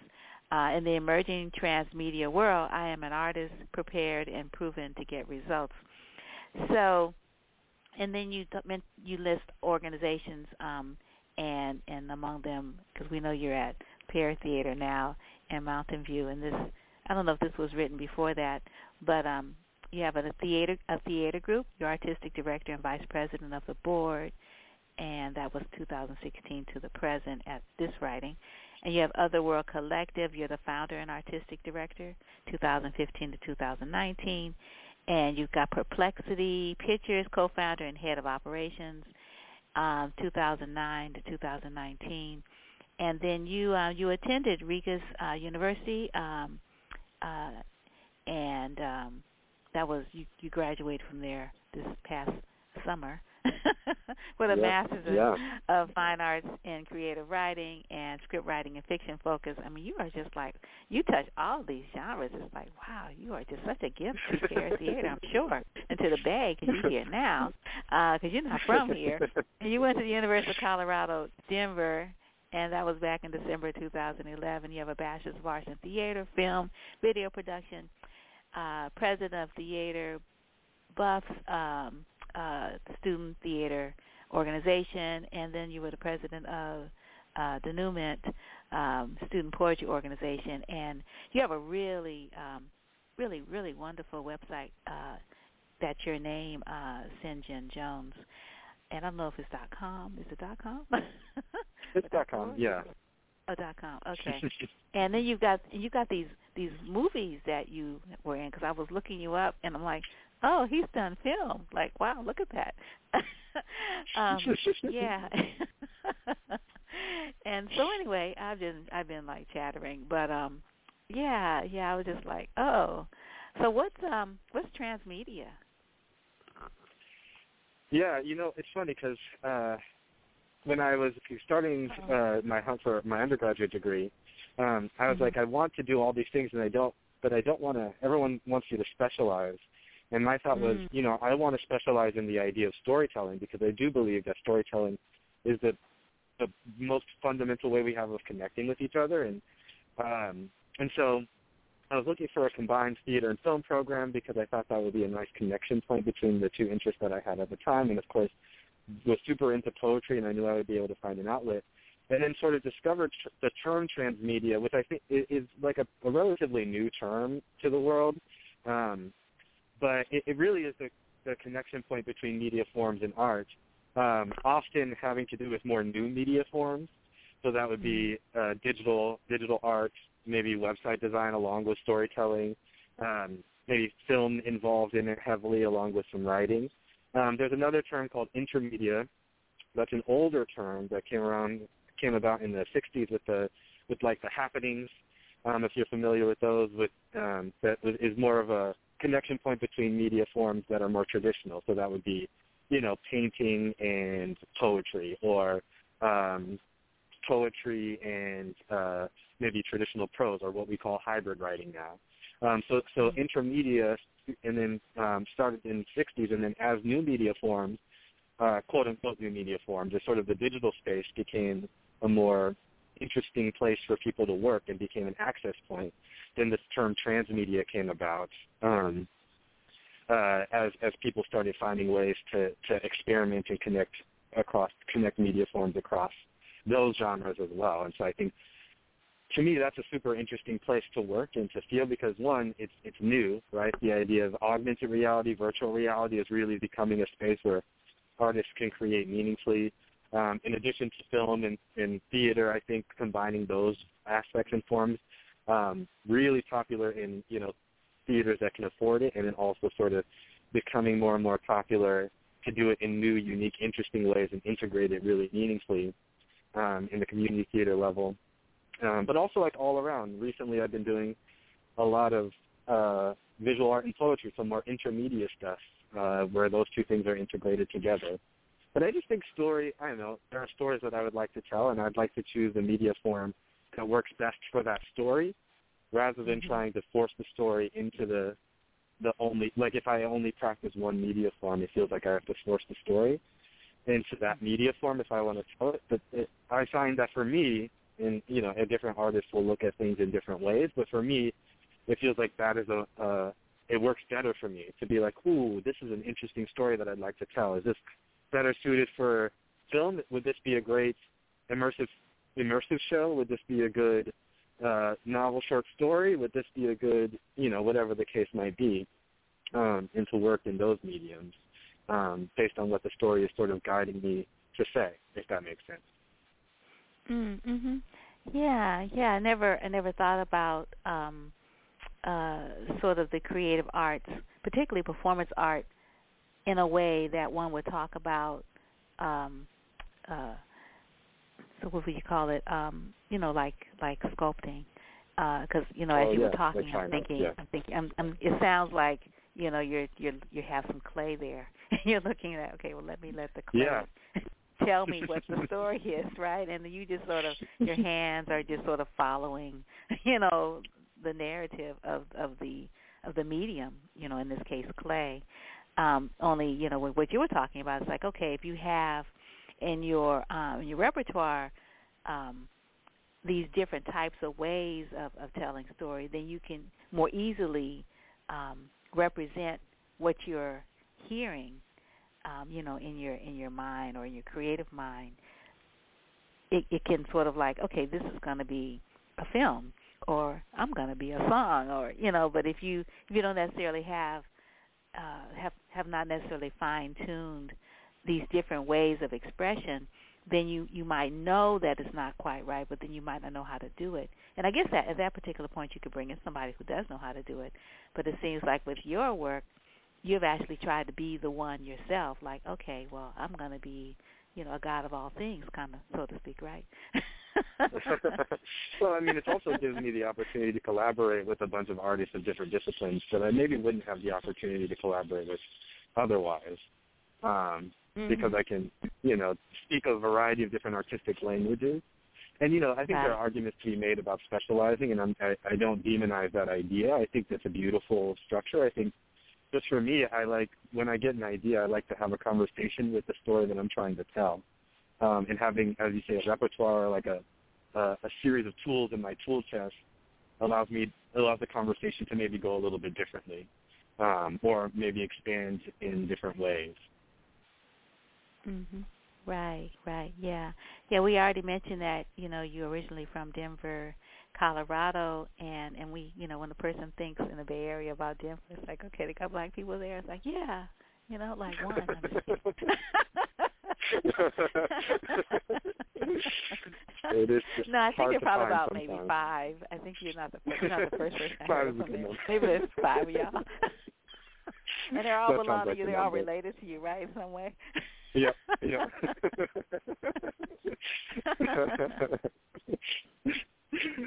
Yeah. So tell us about growing up in Denver, and and then like it seemed like you had a really nurturing kind of family that you could just be so creative. But then that might be out of necessity too, because there weren't any other people like you there. I'm just kidding. But yeah. I think I would say, well, certainly I would absolutely say that I had a loving family. I think, part of the reason that I turned to storytelling is that storytelling is cheap in general when you're a kid. Like, I can write things for almost no money. And I grew up really poor in a neighborhood called Park Hill. And we just did not have very much. And so this idea of being able to do something in the summer times when we, couldn't really go anywhere or afford to do very much, it was, a great opportunity for me to write a story and have the neighborhood kids perform it, or, sit in my room and be sad because, and write some, angsty teenager poetry or whatever the case might be. It just gave me an opportunity to express myself in a way, and part of it certainly was having really good teachers and having a really supportive family. And so it's like it's a catch-22, right? Because I don't know that I would call my childhood specifically super easy, happy, but I do really respect all the things that my family did so that I could. And my mom and my father were both the kinds of people, and they got divorced when I was 12, but we're always the kind of people who are like, you should do whatever you want to do. And I'm super thankful for that. It sort of is how I got to explore things in a way that I wouldn't necessarily have explored before, Mm-hmm. Yeah. Maybe you could tell us a little bit about, some of the work, because you are the co-founder and head of operations of Perplexity Pictures, an independent film production company, and you for 10 years, an artistic director for a theater group in Silverton, Colorado, which I've heard of before you came here to pair as executive artistic director. And I think that happened, was that this going into the second year that you have been at pair? Yeah, I started in January of 2020, so just in time. Right. Okay. Yeah. Yeah, for real, right? Yeah, I think when I left undergrad, I knew that me and some friends of mine knew that we wanted to be creative. We knew that we wanted to direct. We knew that we wanted to do film, and we wanted to do theater. And, we were punk 20-somethings, and no one wanted to hire us. And so we were like, okay, well, since no one's going to hire us, I guess we should just do it. And then we started Perplexity Pictures in that time. and really had no idea what we were doing, but knew that, we had a skill set, and we had a passion, and we just wanted to see what was possible for us to create things. And so we started taking on client projects. A lot of our client projects were originally, we did a ton of music videos, a good variety of corporate videos, and we used those as, the way that we financed our other endeavors. So, our true passion projects, where we did, some web series. I shot my first feature-length film with Perplexity, and just tried to figure out, what makes the most sense for us. And we did that for 10 years and, never spent a dime on advertising, always just word of mouth. Denver has a really good music community. And so, once we worked with one group, we were able to work around and do music videos of larger and larger scope and make more and more money to finance the projects that we love. And, we chose to call it quits in 2019 just because we were all we had been doing it for 10 years. And, we had all had other jobs while we were doing it. It's not like we were making bank or anything. And it was just, we felt like, for the time being, we were all moving in slightly different directions, and so it made the most sense for us to pause and look at coming back to it maybe later.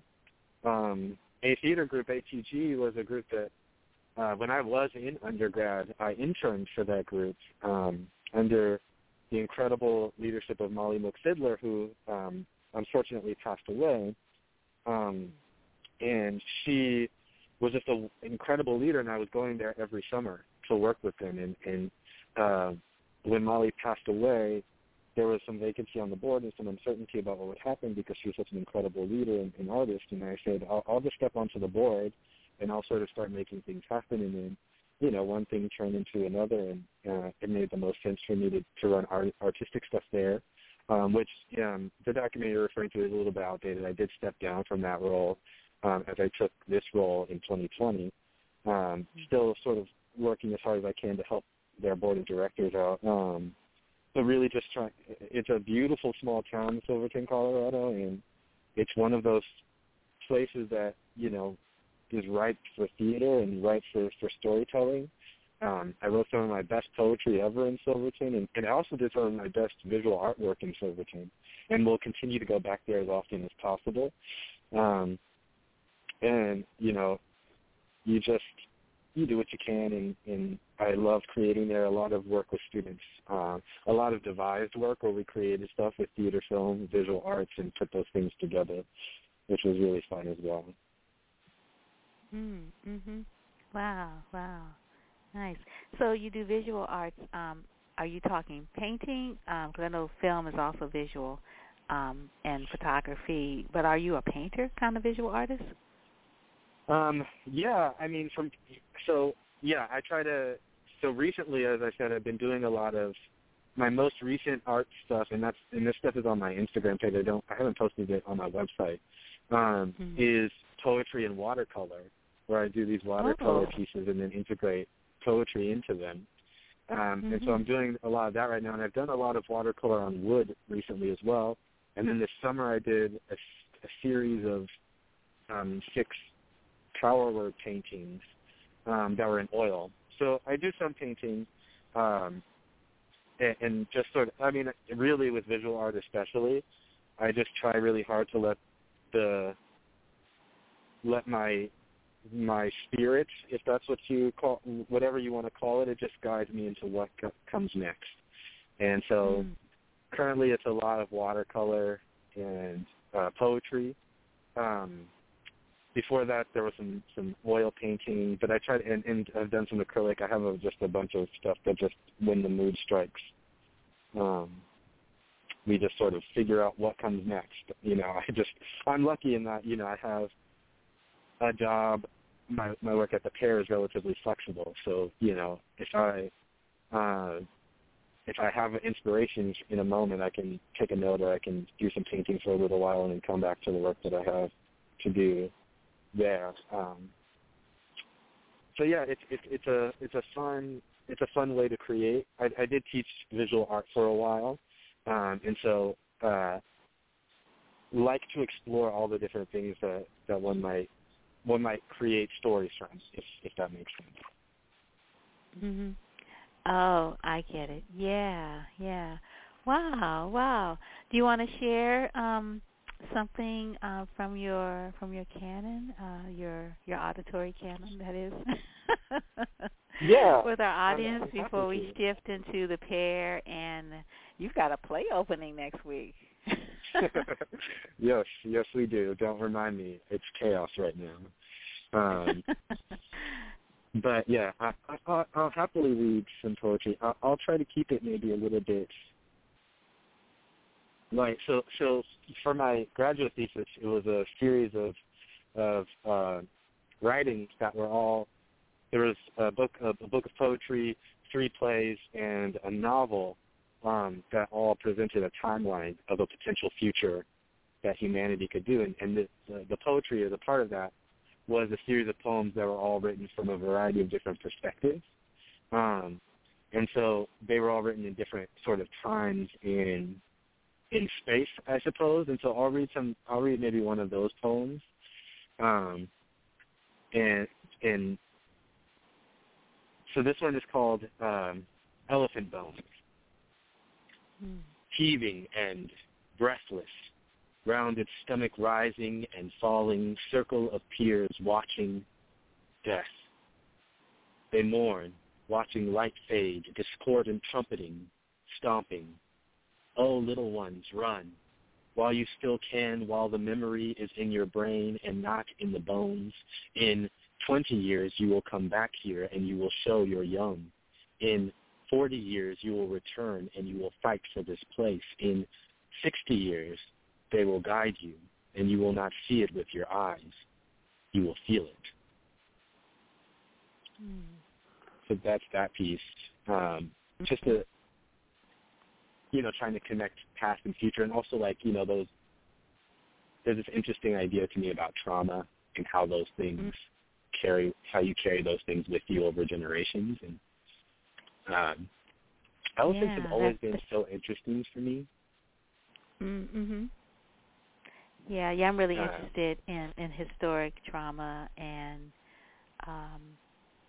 sort of like the things we carry that we're not aware of that we're carrying, because we don't know about the trauma because it happened like while my mother might have been carrying us, or while our great relative was experiencing something, and it got incorporated into our genetic code, right? And so you are the manifestation of resiliency and survival, but you don't know how you got here because you don't know that story. Yeah, but your bones know it, right? Your soul knows it.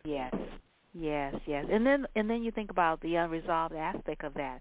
Like, I didn't want to change. I kind of liked it the way it was. Yeah. It's an interesting world.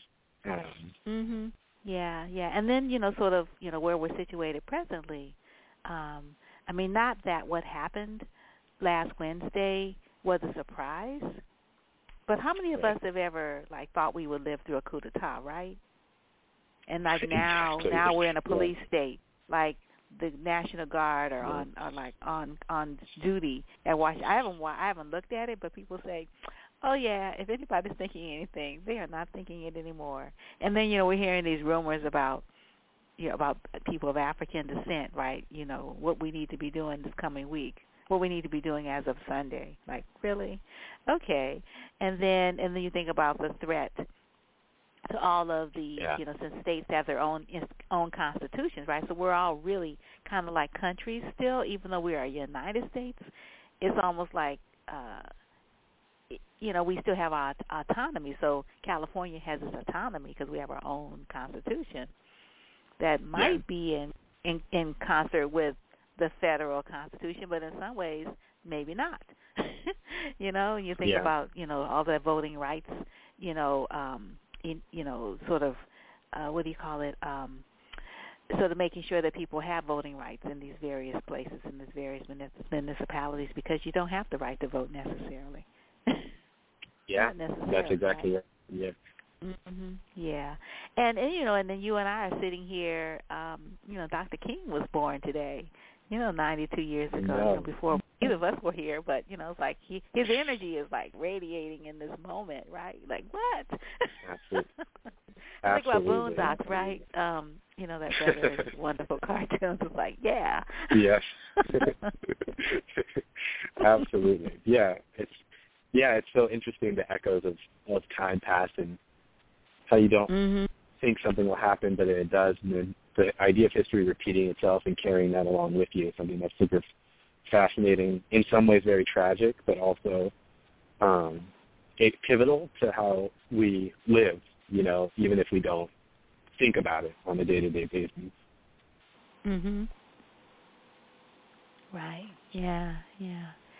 Do you want to share one more, and then we can shift to what's coming up, next week about this play? Yeah, absolutely. I'll read one called Ever. It's this book of poetry is called Ever, and so this is the sort of titular name. Okay. She has brown skin and icicle eyes, and she holds time in her hands like stones unthrown. Mantra of beating drums and mountain-moving heartbeat and fallen friends masked by marching. She is what humanity will look in the mirror to see. She is danger to porcelain pioneers, fingers interlocked with amber allies, moving, unstoppable, to destiny from darkness. He wraps his wounds with love and dries away tears. Brittle bone magician, healer of trauma and shielder of faith and the bringer of hope. He is the soul that unties black and brown bodies. He is stone heart for reconciliation, strength in stoicism still unmoving, to destiny from darkness. They have bullets in their words and they dream the heart poetic, defining the tertium now, breathing of pioneer and wise wordsmith and maker of marks. They are the nightmare of status quo. They are the writers of destiny. Kintsugi, warrior, to destiny from darkness, in the future, ever. Wow, that is so beautiful. Wow, yeah, amber allies, and then there are the bones that we were talking about before, and bullets in words.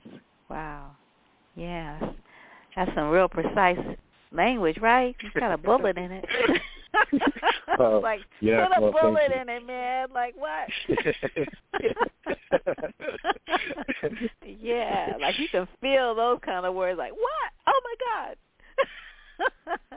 I totally get it, man. I totally get it. You want to put a bullet in it, right?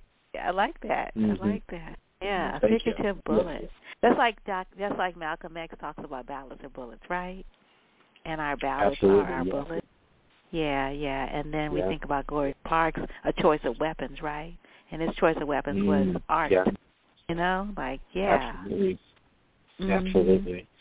Yeah, beautiful. Yeah, which is thank you. And like coming in on Martin Luther King's birthday and coming into this play, even a lot about race and how we look at race in our country today. It's just an interesting variety of perspectives for sure. Yeah, Fairfield, right? We got a Fairfield, California. I know exactly where that place is. Like, it's like sort of in the boonies, and a lot of people were kicked out of the Bay Area, and they had to go to Fairfield because they couldn't afford to live here. But really, I mean, they went to Antioch, they went to Fairfield, they went to Sacramento, like, these suburb places where they were, they're like food deserts if you didn't have no vehicle. Okay. Yeah, Fairfield. Yeah, it opens for viewing January 22nd, and it goes through February 21st. And so I was wondering, how are you all presenting? It's online. It's going to be online?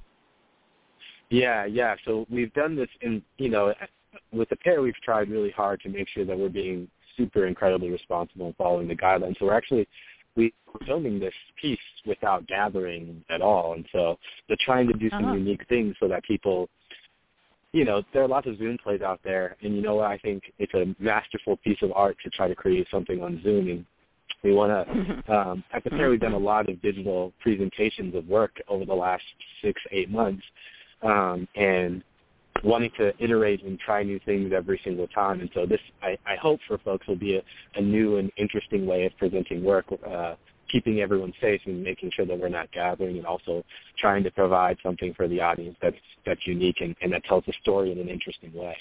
Because Fairfield, when I was interviewed, I told Sarah that I would be doing Fairfield as soon as humanly possible, because I do think it's a play that everyone should try to do, or at least see. It's like one of those plays for me. It was the last play I did. I performed in it when I was in Denver at Minor Valley Playhouse, under the incredible direction of Jada Suzanne Dixon, who's a performer-director in Denver, and fell in love with this play. And it's a hard play, but it's incredibly funny, and it sort of throws into question everything we think about race and what the worst-case scenario that can happen when you're well-meaning but also not super knowledgeable. Because that can be one of the major causes of damage, And the interesting thing about Fairfield is that every single one of the characters, the black characters and the white characters, are pretty problematic, right? It talks about, what it means to be well-meaning and white and liberal and not listening to other people's perspectives, how to be in the perspective of a white person who doesn't want to believe that race contributes anything, and we should treat everyone exactly the same. The perspective of someone who thinks that, we should treat black people with kid gloves because they have it so hard, and therefore we should be apologists for that community.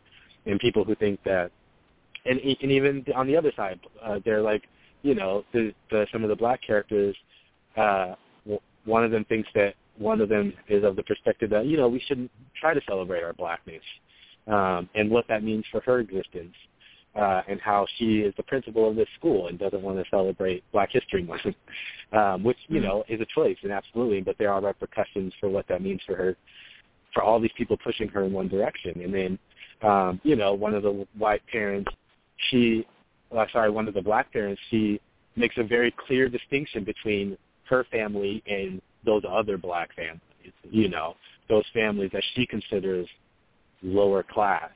So she has this very interesting classism about her. And then the black father in the story has this perspective of, I can't teach my son to fight back against the system. We have to sort of go with the flow, and we have to, and if we fight too hard, then there will only be further backlash against us. And so there's all these super interesting, unique perspectives of things that, none of which are on the surface. Not that there's an objective right or wrong necessarily in the world, but none of them are necessarily without their blinders, without their problems. And putting them all in together makes you sort of think about the world in which we live, but also, it's pretty funny dealing with all those sorts of situations in the same play. Right, yeah. And you are co-directing this with a good friend of Wanda's picks, and Aldo Billingsley, well-known Bay Area theater circles actor, director, and the founder of Juneteenth Theater Justice Project, which debuted really wonderful production last year. So how are you all working together on this particular production? And and how do people make sure they don't miss it? Like, how do they get tickets? Yeah, absolutely. Well, I will say it's been and continues to be a pleasure to know Aldo and to just be in the same digital space with him and try to create and to create this piece. He was one of the first directors I talked to when I got into town. I met him by happenstance, and we became quickly sort of intrigued by what we were doing, and I thought of him first when I thought about Fairfield. We'll see if he regrets it in the future. I think it's a play that, it'll catch people. It's super hilarious, but it's not for the faint of heart, and I think people should definitely come into it thinking that they're going to laugh and they're going to feel uncomfortable. And Aldo, with his, incredible skill and experience, been such a joy to work alongside. It's been really incredible. Co-directing anything is not an easy task, right? It sometimes can be really remarkably challenging, but we found it, I can only speak for myself, but I found it really, really easily to work with Aldo, and we see the play in our play pretty constantly, and so I find that really, really incredibly inspiring. So it's been wonderful, and I feel lucky as someone new to the Bay Area and someone who's, relatively new in the Bay Area and in this role to just have Aldo around for a little bit. People can get the tickets. The Pair, if you go to thepair.org on our homepage, there's a link there that you can follow, or you could go to thepair.vbotickets.com, and then you just buy a streaming ticket. And once you get that ticket, you'll get the link and the instructions on the day it opens. And then you also get access to what's called our Backstage Pass series, and that'll give you access to a bunch of really nice in-depth interviews with the actors and with Aldo and I, and some inside look into the rehearsal process and all of that good stuff. And so it gives folks an interesting perspective on the process and how we went about creating this as well. And then you can watch it anytime. You get the link and the time, and as long as you started, and you can have one viewing of it during the entire time from January 22nd to February 21st. And so that's how folks can take a look at it. Nice. Yeah. You mentioned that you actually were in this play yourself, and I was wondering what was your role? Were you the father? Yeah, I was the black father, and then I was another character, which I'm actually not going to share what that character was because it's a really nice surprise in the play. But there's another character that I played as well. That's a pretty great character at the end of Act 1. But yeah, I played Daniel Stubbs, who is the father character who, has this really super interesting arc. And we have an actor here, Terrence Smith, who is playing the role in such an incredible way as well. And it's an arc of a very let's approach this with peace, let's not cause too much of a stir, but then what happens when you get pushed to your breaking point in that philosophy, and how does that come down on you? Right, yeah. And so how is the Pair for you? I just love the name Pair, right? And there's a street Pair that is the company, the theater's not on Pair, but Pair is like one of the cross streets, I think.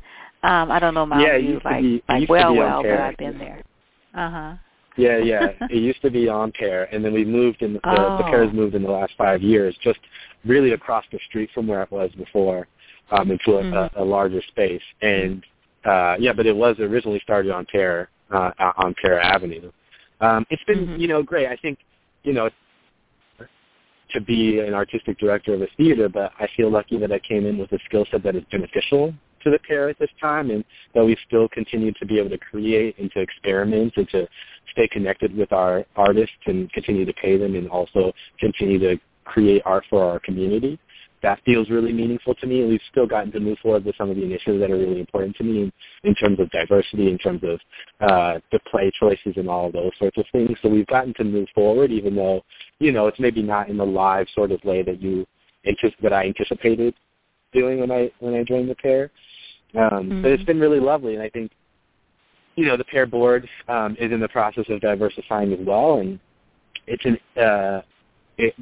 not lost on me that, I was an outsider, and for theaters like the Pair, it'd be much easier for them to hire someone that is a known quantity, and they took a risk, and I'm pleased about that, and it's been incredibly lovely working at the Pair. During quarantine and COVID, it's been remarkably challenging, but I love storytelling, and the stories that we're telling, I think, are worth telling, and so we're going to keep doing it while we can do it. Right. And do you have sort of a company of actors that that have performed in plays, like for instance this particular season, this particular play, Fairfield, is not the first play in your season, and I was just wondering, are any of the actors that you all have worked with before and are coming back, and then who's new? Yeah, absolutely. So the pair doesn't keep a sort of a company of actors, but there are many actors that have worked at the pair numerous times. There are a couple who've worked at the pair a few times. Keith Marshall and Robert Sean Campbell have. Janine Evans has worked at the pair, and then I think a large number of the cast hasn't worked at the pair before.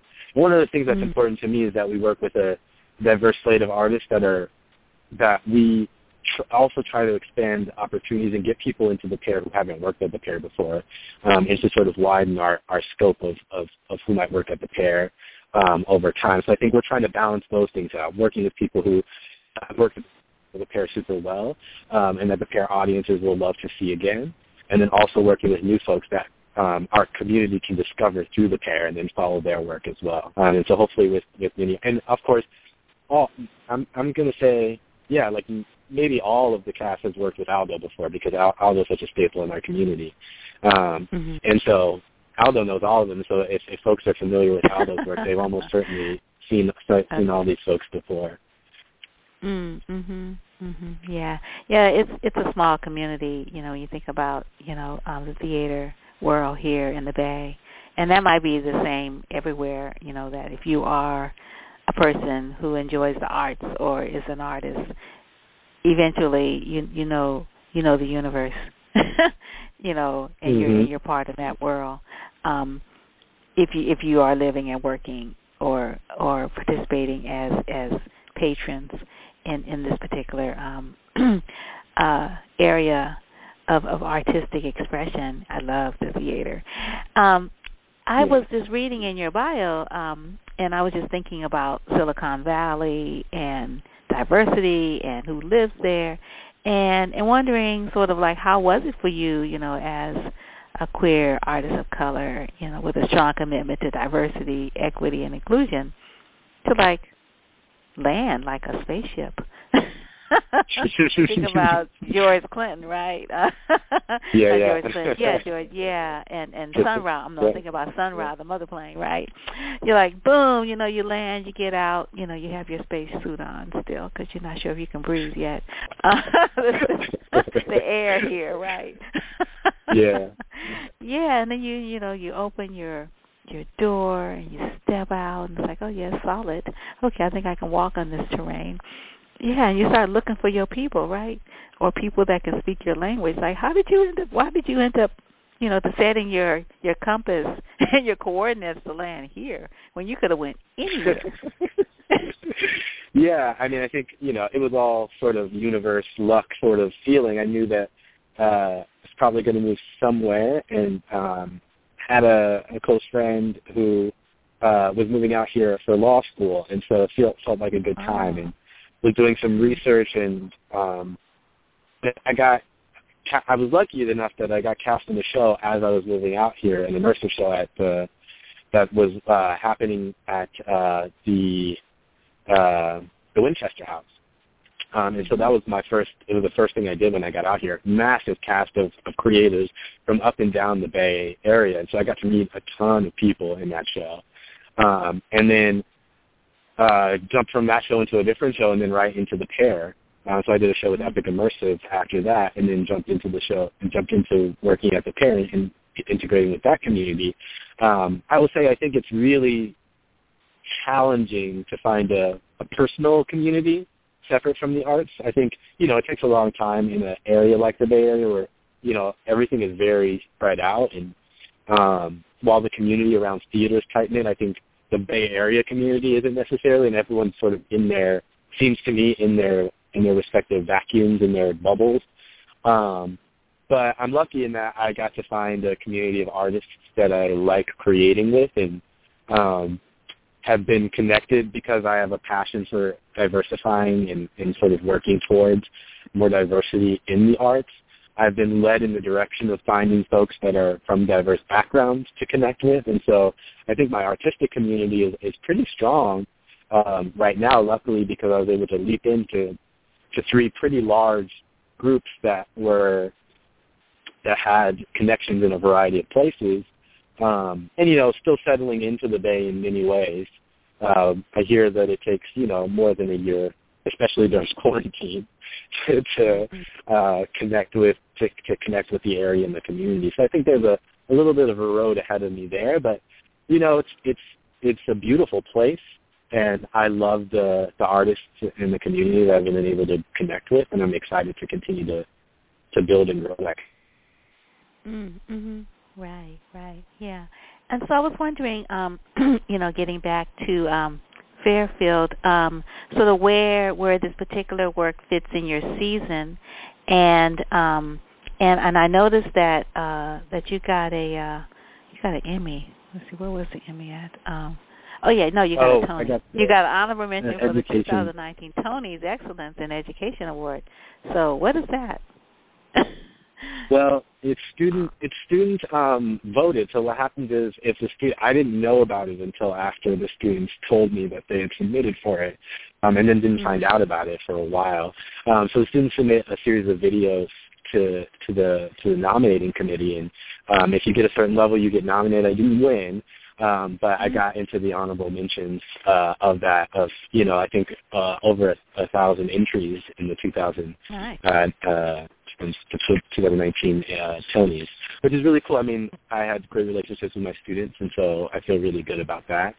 In terms of the season and where Fairfield fits, I mean, my goal this season was to represent backgrounds, to tell stories of like the challenges of moving forward, and how it always feels like we take 2 steps forward and then maybe 1.5 steps backwards, and it doesn't ever feel like our progress is on stable ground, to me, especially recently. And so this season is all about that. So our first show of the season was Elliot, A Soldier's Feud by Kiara Alegre, which is about 3 generations of Puerto Rican soldiers and the cost of war on their family. We did Lysistrata with an incredibly diverse all-female cast. We did The Path Back to Me, which was 2 shows, one from the incredible Deborah Ann Bird, the other from the wonderful Anna Marie McLeod, which were 2 one-woman shows dealing with what it's like to experience trauma and being a woman and those sorts of issues. Full Fathom 5 being about the process of postpartum depression and what that's like, and then Becoming Othello about it's called Becoming Othello, A Black Girl's Journey, about Deborah Ann's experience of what it means to be female and black and trying to become this character of Othello as a woman.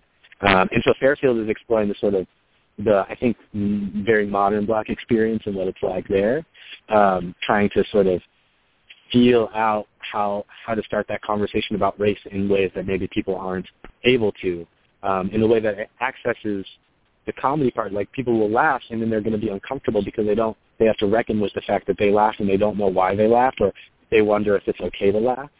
And I think those are ways to open up this conversation about race in a really interesting way. We'll have a couple of talkbacks and all that ticket holders to sort of experience that with folks. And then after this, we go to Under Milkwood, which I have a really interesting interpretation of that script, which is a really classic, beautiful play, but we're going to sort of set it in an interesting way. And then we do falsettos, and our pair slices, which sort of explores new voices, and then falsettos at the end of the season, which talks about, it's really about the AIDS crisis. And so trying to get a breadth of experience about what progress may or may not look like in our country. And I think Fairfield is really trying to explore, one, the education system, but two, the black system, the black experience, and how we have this perceived wokeness and perceived moving forward and growth in that area. And maybe we haven't, and asked the question, and poses the idea that maybe we haven't moved forward as far as we like to think we have. Mm-hmm. Wow, what a great season! I'm so sad I missed all of it. There's more behind us than in front of us. There's like this one and two more or one more. There are actually three more. There's Undermilk with Pear Slices, and then and Fall Meadows in July. So we're still trucking along. You still have some chance to catch some of it. And I really love Lysistrata. I would have loved to see what you all did with that. And then the first one about Puerto Rican soldiers, that sounds really fascinating. And then the two one woman pieces. I was like, wow. What a great theme. Challenges of moving forward. And you didn't even know where that meant, right? Like, just moving forward, and here we are. We're in 2021. Like, are we going to get through 2020? Like, some of us did, quite a few didn't. Yeah, and, a lot of loss and continuing loss, and, blessings on those that have moved to another terrain, into another dimension, because, can't destroy matter, right? It just transforms. So they're still with us. Ashay to their memories. But wow, did you think of this all by yourself? Did you all have a theater meeting where you said, what's gonna be our theme? Or was this you? Well, I brought a lot of really strong ideas. I will never take, full credit for anything. I think I came with three different potential slates, and then, in combination with the steering committee at the pair, some people who I knew I wanted to direct this season, and with our board of directors, we sort of talked out what was really important to me, and then what shows would fit that mold, and coming up with the idea of, like, these all fit together. It's a puzzle, right? It's about saying, what voices are here, and there are voices missing from this season, absolutely. And next season's our 20th season, and so we're going to come back bigger and better than ever, and so I'm excited for that. But I try to engage as many stakeholders as possible to make sure that we're hearing our voices that will resonate with our audience, but also with people who maybe have never experienced the pair before, and to try to push forward the conversation in a meaningful way. And so, to me, that includes talking to members of our patron base, talking to just random people on the street, getting ideas from the larger artist community that I've been lucky enough to be a part of, and talking to people like Aldo about what work they might be interested in doing, and pitching stuff to them and working forward. And that's sort of the process. I think, the more people you engage, the better the season will be. And so, some ideas come from me, some ideas come from a variety of places, and we just sort of try to move forward in the best possible way. Yeah. It was really, really exciting, and I'm so happy, to know about your theater. I've never been to the pair before, so I was like, oh. And I just love theater, and I love learning about new theater, and the pear, I just love pears. They're so yummy, right? They are. Oh, my goodness. Like, who doesn't like a pear?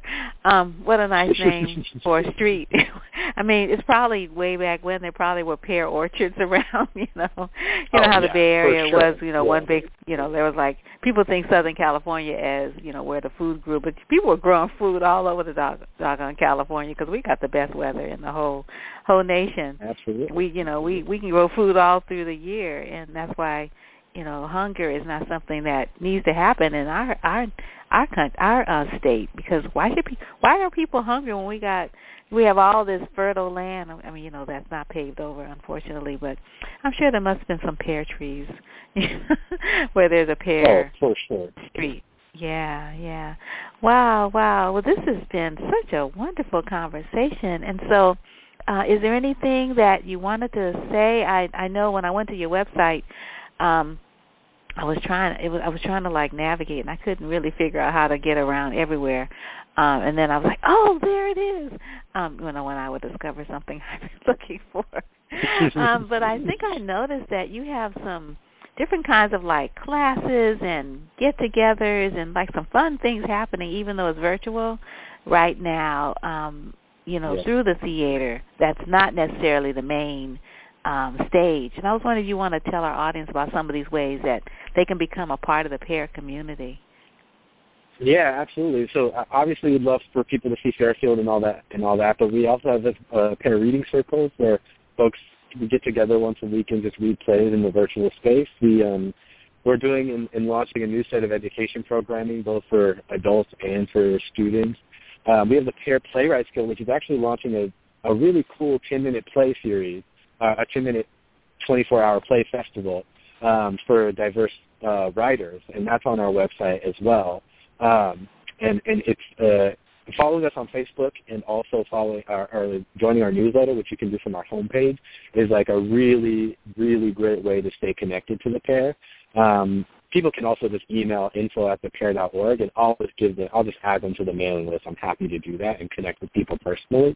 But yeah, the Pair Playwrights Guild is a writing group that we have in-house here, and launching this 24-hour play festival for writers from traditionally marginalized backgrounds, and that's going to be super cool. But joining the Pair Playwrights Guild is a great opportunity as well. And then looking into our education programming coming out this spring and this spring and summer for both youth and for adults if they want to do master classes or writing classes. Those sorts of things are always something we're definitely trying to keep active in. And the more we move forward, the more we'll do things like talkbacks and stuff like that, trying to stay as engaged as possible even though we can't meet in person. Definitely joining our mailing list, emailing info@thepair.org, or just staying tuned on our social media, on our Instagram page at Pair Theater, or the Facebook page. If you just search the Pair Theater, you can find it there. All of our newsletters go out on our Facebook page as well. So those are the ways people can get involved and invested. Oh, super, super. Wow. Well, this has been really, really lovely speaking to you. And Sinjin, is your mom and dad named you this different name, Sinjin? What is its meaning? What's the genesis of your name? You know, interestingly enough, I was just named after a volleyball player because my parents were really into volleyball and into beach volleyball when I was a kid. My dad especially. Okay. And I think that's the genesis. It's Middle English shorthand for St. John. And then I'm sure there's a more religious background to the name as well, in terms of its meaning and all of that stuff. But you know, my parents will both be really happy that you mentioned and I got to explain my name. I'm very happy that it's a great name. People don't forget the name Sinjin when they hear it. So, but yeah, my parents were really into beach volleyball when I was a kid, or when I was about to be born, and so named me after Sinjin Smith, the volleyball player. Okay. Oh, wow. What a nice metaphor, right? You know, you think about volleyball, you know, the idea of keeping it up. Oh, yeah. Right? Yeah, I love that. I never thought about that, but I really appreciate that. That's cool. Wow. Well, gosh, I'm just so enjoying our conversation. So I'm thinking, do you want to give us one more poem, like on the way out? Oh, sure. Let me pull my thing back up. Let's see. Yeah. Cool. And then on your website, where I saw that the film, it was at 2000. Where is that? Oh, here it is. 2020 Reel. It's really nice. Thank you. Did you write the music and direct it, and like is all of that you?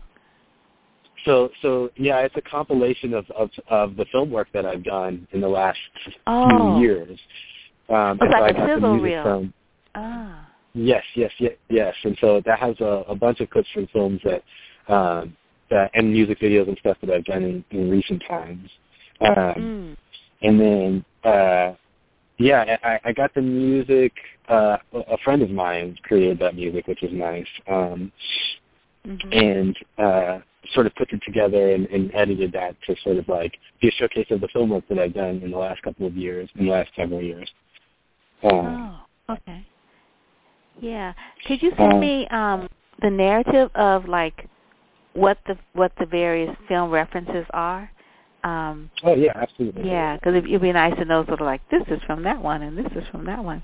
Yeah, because I was trying to I thought it was all one story, and I'm like, okay, so I'm looking for the resolution. Trying to pay really close attention. Like, do I see that come around again? Like, I'm not sure.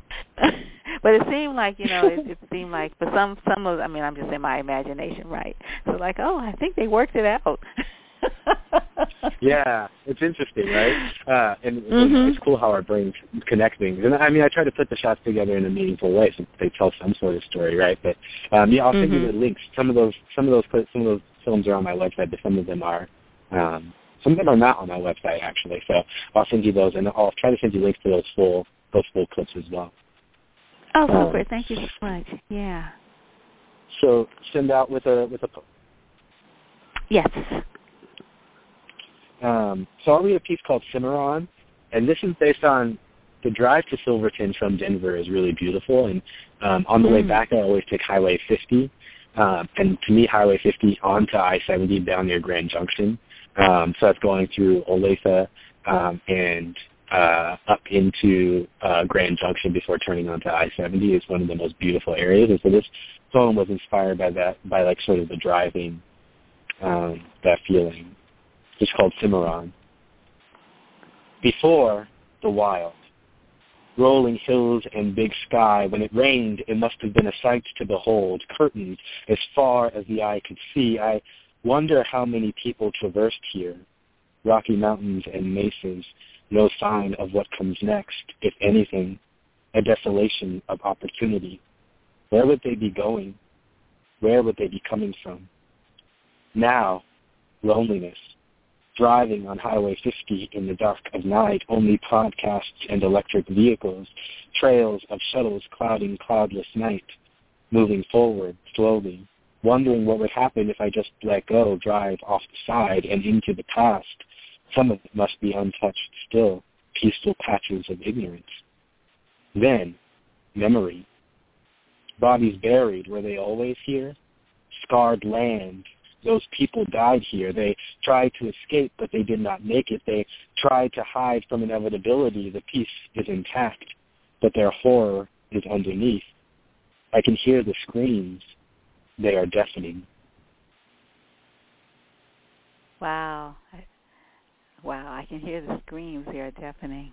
Wow. Yeah, just spending time thinking about yeah. Yeah, just thinking about the native peoples of the land and the taking of that land, but also like all the history that land holds. I don't know. It's a fascinating idea to me.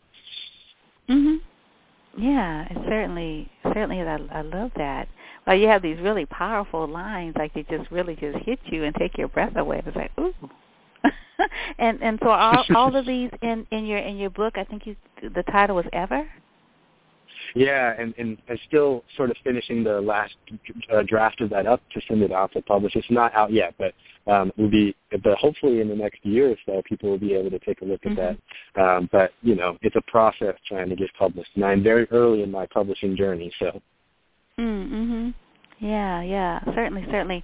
Wow, well, I'm going to send you an invitation to join us at the 31st Annual Celebration of African American Poets and Their Poetry on Saturday, February 6th. So look for that. You can join us. Yeah. And I'd love for you to share some more of your work. And definitely keep me posted on the state of the manuscript. Like, they talk about state of the union right now. We want to know about the state of Clarence Jones's manuscript, right? That is going to be the event. Absolutely, and I would love to attend that event. So thank you so much for the invite. Oh, no problem. Well, thank you for the extended conversation. I'm glad you weren't busy, or maybe you were, and you just, put them on pause. But always this was happy to pause for a good conversation. Lovely. I agree. Right, yeah. All righty. We take good care and have a wonderful, reflective Dr. King Memorial Weekend. Thank you. You as well. And it was so wonderful talking to you. Thank you so much for your incredible conversation. Oh, you're quite welcome. I'm looking forward to the play next week. Oh, it's going to be so cool. Yes, me too. Yeah. I got to finish it, so wish me luck. Luck, yeah, felicitations, blessings, everything you need to be able to get it done the way you want it to go. All right, peace and blessings. Thank you. Have a great day. You too. Bye. Bye-bye. That was so lovely. So I'm thinking, I was going to just go out like that, but I spoke too much. I'm thinking, looking for some music. I'm feeling McLeet. I had wanted to have her on this show to talk about her latest project. You know, she's a part of the, she's going to be performing with the Kronos Quartet at the In the Name of Love, a musical tribute to Dr. King on Sunday as a part of the Living Jazz 19th annual event, but it's going to be virtual. So I think I'm gonna play. I like her piece. Well, I really like her work with Quinn, and I don't know. I don't think my repertoire for hers is like going way, way back in her musical lexicon. And I was thinking about walls, because, you know, we need to pull down the walls that divide us, right? Because they're not useful. They're not useful at all. So I'm going to play Walls. Thanks so much for joining us. And for information about what's going on around Dr. King's Legacy Weekend, visit wandaspicks.com. And you'll get a few things. Not everything, but a few things. And if I missed something, you know how to get in touch with me. Send me an email, and I will post it. Be gentle. Be gentle, gentle with me. I feel fragile this year. Be gentle, gentle with me. Me and the walls, this walls. I counted 10,000 walls around my heart now. Can't see my eye walls, my walls.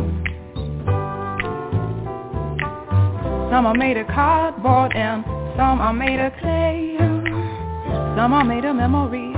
That sad, sad day, oh, I know every single one of my walls, oh.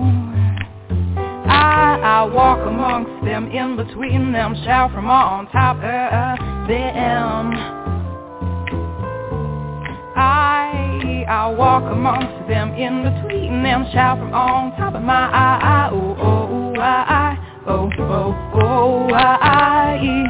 some hold bones like graveyard stones, like fossils in the sea. Well, some are painted red for mystic me.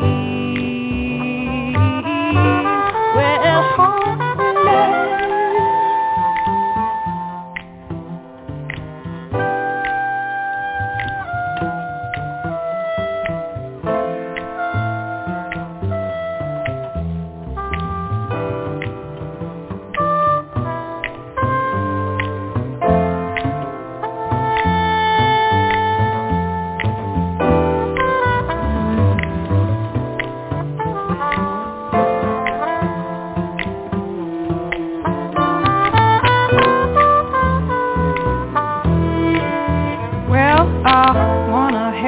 Flower growing sideways out to cry.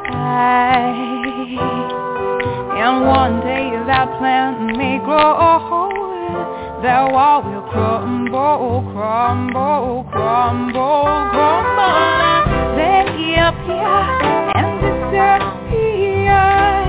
There's one that knows when you're not here. It's when I miss you that I see right through that wall. But when you're with me, all I can see is a brick and mortar and mud. Oh, why do you do this to me? Do can I walk ahead, roots branches like a tree? Well, I don't know how deep this goes.